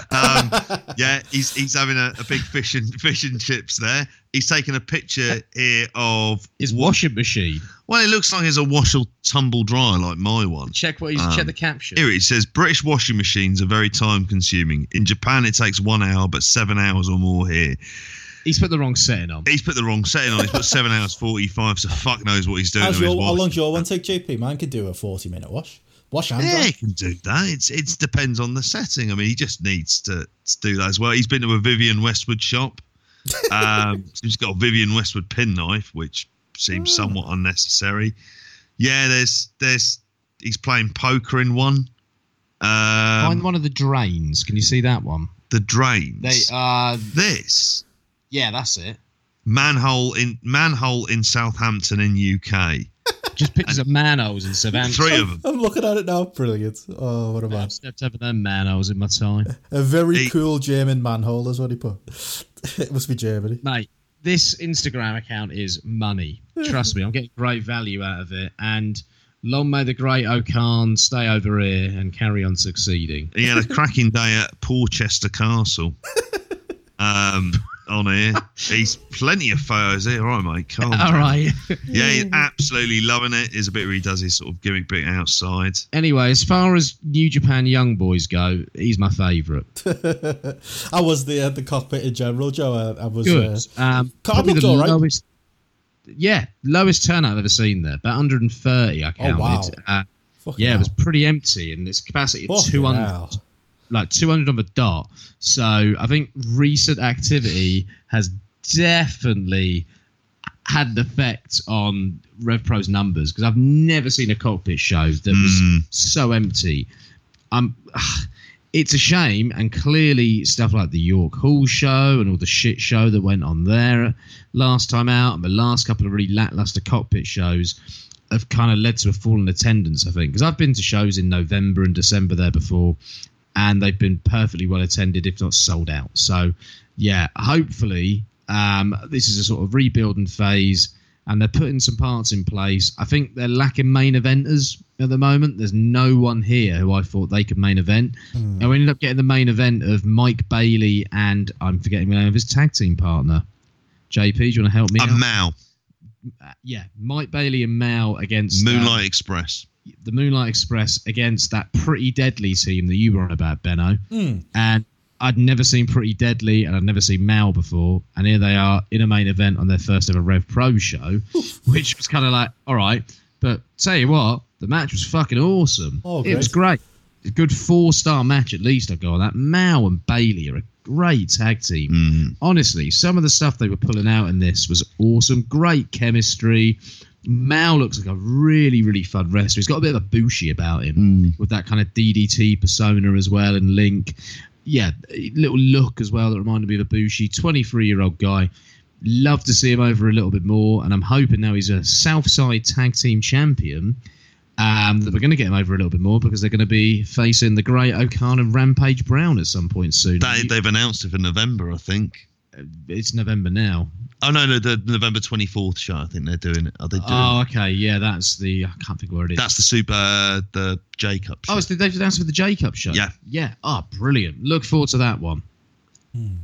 What did you think of the Pretty Deadly lads? I thought they were great in the Manchester show that I saw them. Surprised, because we had a whole conversation about them, didn't we? Because I was thinking, because they've done WWE enhancement stuff, they cancelled on Riptide to do the NXT UK tapings. I'm guessing by appearing on Riptide, maybe we spoke too soon and they're not signed after all. That's good news. I think this is a one shot, because they came and dropped the belts. I think they're gone. But they were good. The gimmick with like Deadly Sins written on the tights was a bit new metal, I thought, with crosses and all sorts. But as a tag team, I thought they were perfectly good. They got over on their first night here as well. I wouldn't mind seeing them back, but I think it might be one and done for those guys, just to come in and drop the belts, if anything. But it was a way to elevate the tag team titles as well by putting them in a main event position. It's nice to have a set of tag team titles on shows, to be honest with you. Going to get a good match on the card. Mate, a couple of bruisers in Rampage and O'Khan against a couple of pretty boys. I'm well up for a bit of that. Joe, that's like you're talking about a different tag team than I was talking about. It's Pretty Deadly who did Progress. This is Deadly Sins, J.K. Moody and Kane Khan. They're a different team. Oh, really? Oh, shit. I was sat next to Mark Buckledy and he said Pretty Deadly. Will Cooley was saying that he got Deadly confused Sins. as well. Deadly Sins. J.K. Moody and Kane Khan. I thought they were perfectly good as a tag team. I'd never heard of them before. I just assumed they were that team you were talking about, Benno. Should have done my homework. Apologies. I've got a bit Boris Johnson and I'm doing my research. It's very late. To be fair, I got them mixed up with the Pretty Bastards from WXW. So there's. They're not helping themselves, are they? Can we have long titles? Don't include the names Pretty Deadly. Let's leave Bastards out as well, but something along those lines. Yeah. So maybe Deadly Sins will be back. Who knows? It's a terrible name, that, isn't They're it? a Kiwi team. Deadly Sins. Yep. They are. They were in Impact Pro Wrestling New Zealand. Okay, fair enough. So good if they're over here for a bit on an excursion for a bit of time. Then good, yeah. Pretty good. Good but stuff. other than that, Carlos Roma had a really nice match with Carl Fletcher. First sort of long Carlos Roma match I think I've ever seen. Oh no, some other match with David Starr was very good. That was good. Dan Maloney and Amari. I was begging Rev Pro to bring in Amari like 2 years ago. Finally, he's here after whatever he's been doing the last couple of years. And they had a great little match. I think it went under 10 minutes, but all action, really fast paced. Amari got over instantly. Maloney is getting more and more over with each show with the Rev Pro crowd as well. Maloney's got a real connection with the crowd and he knows to get them on side. I'm loving some of the Driller stuff that he's doing as well. Yeah, he's not the finished article in the ring, but he's going to improve over the next year or so. I've got kind of high hopes for him. I'm trying to think of what else was on the card now. Great 8-man tag with the Legion of Lords. They're letting Curtis Chapman do his thing now as Mad Kurt, which was quite refreshing. Darius Lockhart, good. Darius Lockhart is good. He's got the character stuff down a bit more since I last saw him as well. Looks a real prospect, if anything. Oku, super over. Robbie X, also, God, I'm really going on about like guys getting over and new guys. Robbie X really got over on his first appearance as well. Perfectly good sort of 8-9 minute match with Senza Volto. There was a lot of fun. Really want both of those guys to be back on a more regular basis. But yeah, overall, a really fun card, if anything. And I was kind of considering not going, and I'm really glad that I went because I had a really good time and it was worth the £15. Oh, interesting. Yeah, I Rev Pro going through a tough time right now. A lot of it their own doing, not just the controversies. I just think they've had a bad year in general. I've got a ticket yet, but I'm pretty sure I'm going to be coming up for the J Cup in a couple of weeks. I'll be doing a day trip though. It's a Sunday, isn't it? So it's hopefully it's an early start, early finish. Probably come up early, maybe have a couple of beers if you two are around. But yeah, I mean, it's only because Pac versus Amazing Red got announced. Like going in, I was like, I'm not doing any more Rev Pro shows this year. But that was enough to get me in. I've heard not just you, Joe. The other people I know go to the cockpit, which is probably at this point like 10% of the audience. We're all very very positive of it. It sounds like just like they've tried to refresh things a little bit, but definitely concerning that a venue that small that it'd be that quiet. But again, I think some of it's their chickens coming to roost from 2019. Let's hope for the sake of everyone, really, they have a stronger 2020. Yeah, I'm hoping it's a little bit of a blip in terms of the attendance. They had a terrible year. There's no two ways about that, I don't think. No. It's going to be interesting seeing the J Cup because it seems like the tickets have sold pretty well for that. And that's up against Progress as well. So I'm hoping coming off the J Cup, there'll be a little bit more buzz on the promotion, a little bit more of a positive vibe around the promotion as well. They need to deliver on that show. There can't be any fuck-ups on that show, and there can't be any mad booking on that show because they need to just deliver a serviceable, good, buzzworthy show. Definitely. Yeah, they need to bring back the people who've kind of been just wary about Rev Pro. This just needs to be a kind of make everyone a bit more comfortable again kind of show, don't they? Like almost like a reset. But yeah, I'm sure I'll have a good day out. We'll hit a bit if you're around. Get a couple of good beers. I'll make a good day of it. And who cares how the wrestling is, JP? Yeah, it'd be good fun. Yeah, it'd be great laugh. Sod off the wrestling. Sod that. definitely. As we've said earlier, it's not going anywhere. I mean, one other thing we were going to talk about today, we've left it late, so unfortunately I haven't got a huge amount of time, but it's kind of emblematic of the wrestling kind of landscape right now. MLW had the pay-per-view this weekend, everyone. I'm not sure if everyone's aware of it or not. It was a very good pay-per-view. It was a bit of a mixed bag of a show, maybe in some regard from like an in-ring point of view, but kind of a something for everybody kind of show. I watched all of this on Sunday. MLW are now on the Grapple app, so you can go on and add your ratings for MLW at the moment. Just the Super Fight show that's on there, but you can throw your ratings in there. I had a hell of a time watching the show. It just, with so much else going on, it doesn't always feel the most relevant thing, MLW, no matter how good it is. But I believe you two, did you watch the main event, the Fatu LA Park match? That was it. We should probably focus on that then. Yeah, there's other stuff on the undercard that I do want to go back and see, particularly sort of Lawler versus Thatcher and a couple of other things on there. Very good. Yeah, it was not for everyone. The Tim Thatcher style isn't. I gave it 3.5. I could have gone 3.75. I've seen very mixed reviews on it. It was very much a Tim Thatcher match, but it lived up to the Super Fight billing, and I think you can say that about that match, and you can say that about the main event as well. Felt like I wouldn't give the main event high. I think the average is 3.95 on Grapple right now. I gave it 3.75. Yeah. I wouldn't go higher than that, but as far as something that felt like a spectacle with the dueling chants and the mask ripping and the blood and the just generally, the spectacle of it, I really enjoyed it. Again, wouldn't go higher than 4, but where were you two on this one? I think if I was giving it a rating, I'd probably say about 3.5. 3.25, I went. Oh, interesting. Too long. Yeah, I can see that criticism. Fatu does have something about him. Yeah, there's a leap he does to the outside, which is just fucking nuts. And he ended up going up most of the walkway. Oh my God, yeah. Like out of the ring. I was like, jeez. And at this point, they're both bleeding as well. And it's quite nasty, deep cuts. Oh yeah, if people haven't seen him, he's Umaga, but better, isn't he, JP? Yeah, he is. He's Umaga. He does occasionally fuck up that moonsault spot, but on it, Park as well was killing himself a bit. He gassed out early, I thought. He did. Gone shorter as well, because he was going for it. After those German suplex spots, I think that was probably it.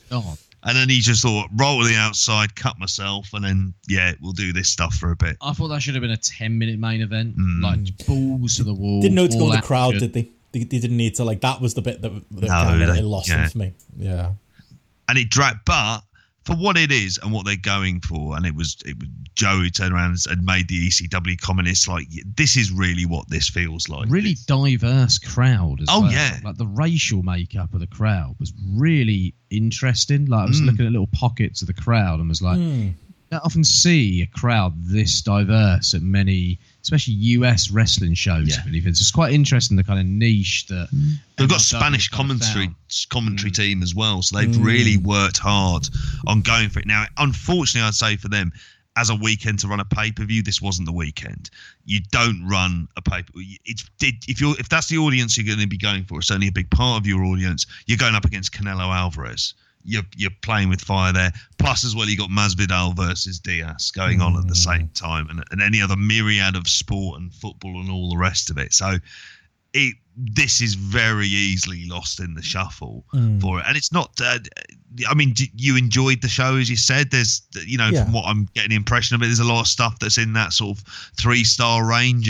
It's good fun. It's not a disaster in any way. Hopefully, it leads to another one. Yeah, definitely. That's it. We said last week, didn't we? Almost. I like MLW and I like Impact. They both don't really need to exist. You could merge them and Ring of Honor, and I think the scene would be okay. There'd be less jobs, so maybe there is a negative there, but it's almost too much. Good product but not great product. I don't include Ring of Honor in that, but MLW and Impact, it's good product but not great product, and great in moments, but just. The biggest problem with MLW and for Court Bauer and them is that AEW came along and just, I don't want to see them get swallowed up by AEW, but they're probably going to at some point, because I don't know what space they operate in, where there's wrestling fans wanting more TV wrestling on top of everything else we've got, because it is very good and I enjoyed the show as a whole. Just scrambling through the grapple ratings now. Lots of 3-star ratings, not really much nothing in fact going past 4. The Fatu LA Park match coming closest, but it was more, like I said, a mixed bag of a show of different things. Like we raved last week of, I didn't love the Go Home TV, but what I did love is the Dynasty segments that they had on the Go Home TV. Absolutely loved the portrayal of MJF. I mean, MJF's great, but we're seeing him on AEW as like the singles guy. And here, he's still a singles guy, but he's the leader of the faction. So there's that different dynamic. Yeah. And also, putting him in a team with Richard Holiday on this big show, who's a very similar wrestler in type to MJF, against the Von Erichs. I thought that was really good. Odd place to do a Von Erichs match. I would have, I know they've ran through some maybe more Von Erich friendly towns, but bit of an odd one. But they were still over. That was fun as more just a traditional couple of baby faces against a couple of really kind of evil heels in it, MJF and Holiday, evil heels who showed ass and sold and put them over strong. I thought that was a fun match and fun moment on the show. Teddy Hart and Austin Aries had a solid match. Austin Aries did his best to rein in some of Teddy Hart's worst impulses. Teddy Hart's still Teddy Hart. He's still, going to call a moonsault on the fly or, land on his head or, get the cat involved. You never know with Teddy Hart, but I thought Austin Aries, who is a sad case, really. Like he looks like a shell of a man at this point, considering he does, doesn't he? He's burnt a bridge in every possible promotion that he could work. He's now in MLW and he's still doing strong work. He's still an absolutely fantastic wrestler, as shown, by having a stronger match with Teddy Hart than I think most would be able to do at this point in their careers. It's just a bit odd that this is kind of where he's landed. He never did go back to Impact and follow up on that worked shoot, if you believe there was any work to it, angle they did with him walking out. But again, MLW, get to enjoy the fruits of that. They get to, they make the best of having a Teddy Hart that most other people wouldn't touch with a barge pole, and they make the best of having an Austin Aries who is kind of persona non grata everywhere else. So they that's get to play half with the those fun of them, though, isn't it? Play with them broken toys, don't they? Yeah. So that was fun. Loki and Brian Pillman was solid. It was a match, to be honest. That was probably one of the weaker points as far as like an in-ring point of view. I still like Brian Pillman Jr. I think he's got something to offer. I think there's going to be. Give it a few years, but like he'll be featured in AEW. I think he'll be an upper mid card kind of guy there. I think he's definitely got something, so he can do something there. And yeah, like I said, mentioned earlier, I thought that probably the in-ring highlight of the undercard was Tom Lawler and Tim Thatcher. Again, not a match for everyone, but I do think again MLW have maybe seen a bit of the budge that Thatcher gets from the German crowds and our Irish friends like the likes of Jamesy, and I've taken a chance on him. He had a match with Harry Smith on their TV a couple of months ago that I saw that was quite boring. They can be Jamesy will kill me for saying it, but some of Tim Thatcher's that are indulgences aren't always for me, as much as I enjoy him when I get swept up in the great atmospheres he can rally around himself. But I thought the Tom Lawler match was very good. It was in his wheelhouse. It was very much worked MMA style, lots of technical stuff on the floor, but again felt like a real fight. Tom Lawler felt like a star. Be interested to see what happens with him. I know Meltzer and Alvarez were outright saying that I think is his contract up with MLW and that there's potential for him to potentially go elsewhere. I know he's a friend of the podcast. You two haven't met him, but you could just see him winding up somewhere. Maybe MLW have got plenty of use out of him and have done a good the good little world title run with I always enjoyed his promos every week. Even if his matches are good but not great yet, could you see him landing somewhere else, or maybe is MLW the right kind of place for him? I'd say at this moment in time, it's not a bad place for him to go, especially if he can work some Noah. I think that might be something good for him and try and get his foot in the door in Japan, maybe with that particular style as well. I think that would be the good. I mean, I would say at the moment he'd be very much lost in the shuffle of anywhere kind of bigger than that. And I think even though with the kind of age that he is, I think another year of being here means he could kind of by Mania time kind of be one of the big guys around for that weekend on the indie scene around Mania weekend. If anyone so maybe for the time being, this isn't a bad place for him to be. He's kind of positioned very well. Yeah, definitely. Yeah, maybe for a little bit longer. This is the type of place he should work. But no, I thought that was a highlight. And all, there was a Jimmy Havoc Stairway to Hell match with weapons that I didn't watch. Sorry, Matty, I'm not watching that. But all in all, Alexander Hammerstone and David Smith Jr. were solid as well. It was just a fun show. I thought, as a first pay-per-view from them, at least in this incarnation of MLW, I thought it was 3 hours exactly on Fight. It was well paced. Every match kind of had a purpose. The commentary was solid. The wrestling was solid. If you've got a spare 3 hours, watch it. But if you haven't, maybe watch the 20 minutes of Fatu and LA Park. But again, who's actually got a spare 3 hours or even a spare 20 minutes at this point, lads? Yeah, that's it. That's the most valuable commodity of all time. Indeed. But yeah, anything else you guys want to talk about before we go? Obviously, we haven't really mentioned NWA this week. We'll probably catch up on them more next week. Yeah. Anything else you want to mention before we go? Well, that valuable commodity time, we're out of time. Let's go home. There you go. JP, would you like to do any plugs then before we do go? I would. I'd like to first of all plug a show that I did on Pro Wrestling Torch with Alan Farrell, which was excellent. Managed to do that on Sunday morning. Ignore the predictions bit at the end. Obviously, I've got that massively wrong now, with the benefit of hindsight. But it was great. We did more Liger. So over the next couple of months, you're going to hear me popping up on various Liger-related things. But we were talking about... God, you're going to be crying into your roast on Jan 5th, aren't you? yeah. And so will you when Jay White wins. So will I when I'll be tasting your hard Yorkshire puddings. Dad, they'll be all right. Not hard. They'll be good. Sounds like a euphemism, this. But so yes, we were. I was on that on Sunday, and what we do is it was really kind of Alan to have us on, basically discussing Liger and Young Lions matches. So go and have a listen to that. Yeah, really good chat. Obviously absolutely knows his stuff, and he's a top bloke as well. So yeah, have a listen to that, and I'm on Twitter. As do you know your stuff as well, JP. I enjoyed it. I enjoyed it as a listen. I thought especially the first 10 minutes, just hearing about kind of your fandom as a journey, coming from maybe a different place than a lot of the likes. So I thought it was really interesting hearing that it was Joe that maybe introduced you a bit more to the Twitter and message board world. And now it's gone the other way. And Joe's, you've seen the light, mate. Yes. I don't know if it was. In terms of wrestling Twitter stuff, yeah. Believe it or not. Was it? Because I wasn't that active. Ever. You're more active than I was. And I'm barely active now. Yeah, I was going to say. Well, I enjoyed that anyway. I was never really invested in that world ever. No, but it was the introduction and talking about the kind of message boards, because I wasn't on them I was on them sort of 2004 to 9, I'd say. Yeah, that was kind of a big period for me, and then Twitter took over. But yeah, listen to it for that. Listen to your story about going to Boots to buy WCW videos as well. Enjoy that too. So definitely listen to it, as well as all the Liger stuff. Mate, I convinced myself over years that Chamber of Horrors match was clearly one of the great matches of all time. Because the first video I bought from Boots was Halloween Havoc 91. That was the first match. I was like, bit of me, this. Chattanooga, Tennessee. Yeah, all over it. Rick Rude debuts. Amazing. That card will never be anything but a 5-star card to me. Agreed. But yeah, speaking of Liger, obviously, as I mentioned a couple of times, my episode of WH Park's Thunderstruck appeared on Post Wrestling yesterday, Sunday, as time of recording. We talked his match with Brian Danielson at Ring of Honor in 2004.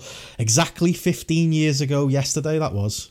Crazy. Jesus. Considering how much time has gone. But yeah, we talk a little bit about the match, but most of it's just talking Gabe Sapolsky's bad commentary, throwing streamers, Ring of Honor fan stories. I think you'll enjoy it, Joe, if you do manage to get to it. A goal near in both of our lives. I want to rewatch the match first, which I'll do sometime this week, I'm sure. Available on YouTube for anybody to watch. So yeah, check that out. Joe, you got anything to plug? Should people follow you on Grapple? Maybe can we plug that? If they want. Lemsip, no P's, I think it is. 1P on Grapple. Not a clue. I think it might be 3. Classic Joe. I don't know. You'll find He's them. gone Anyway. beyond the eyes here, mate. Search Joe Lemon, you'll find them. Search me or JP too. Check our ratings out. Follow JP on Twitter at JPJP, me at Benson Richard E. Follow Grapple at Grapple app, and yeah, download the app and do all that good stuff. We'll be back next week, catching up on maybe some wrestling, maybe some non-wrestling stuff. We'll see what happens in the week, but yeah, we'll catch you all again next Monday or Tuesday. We'll see. Bye.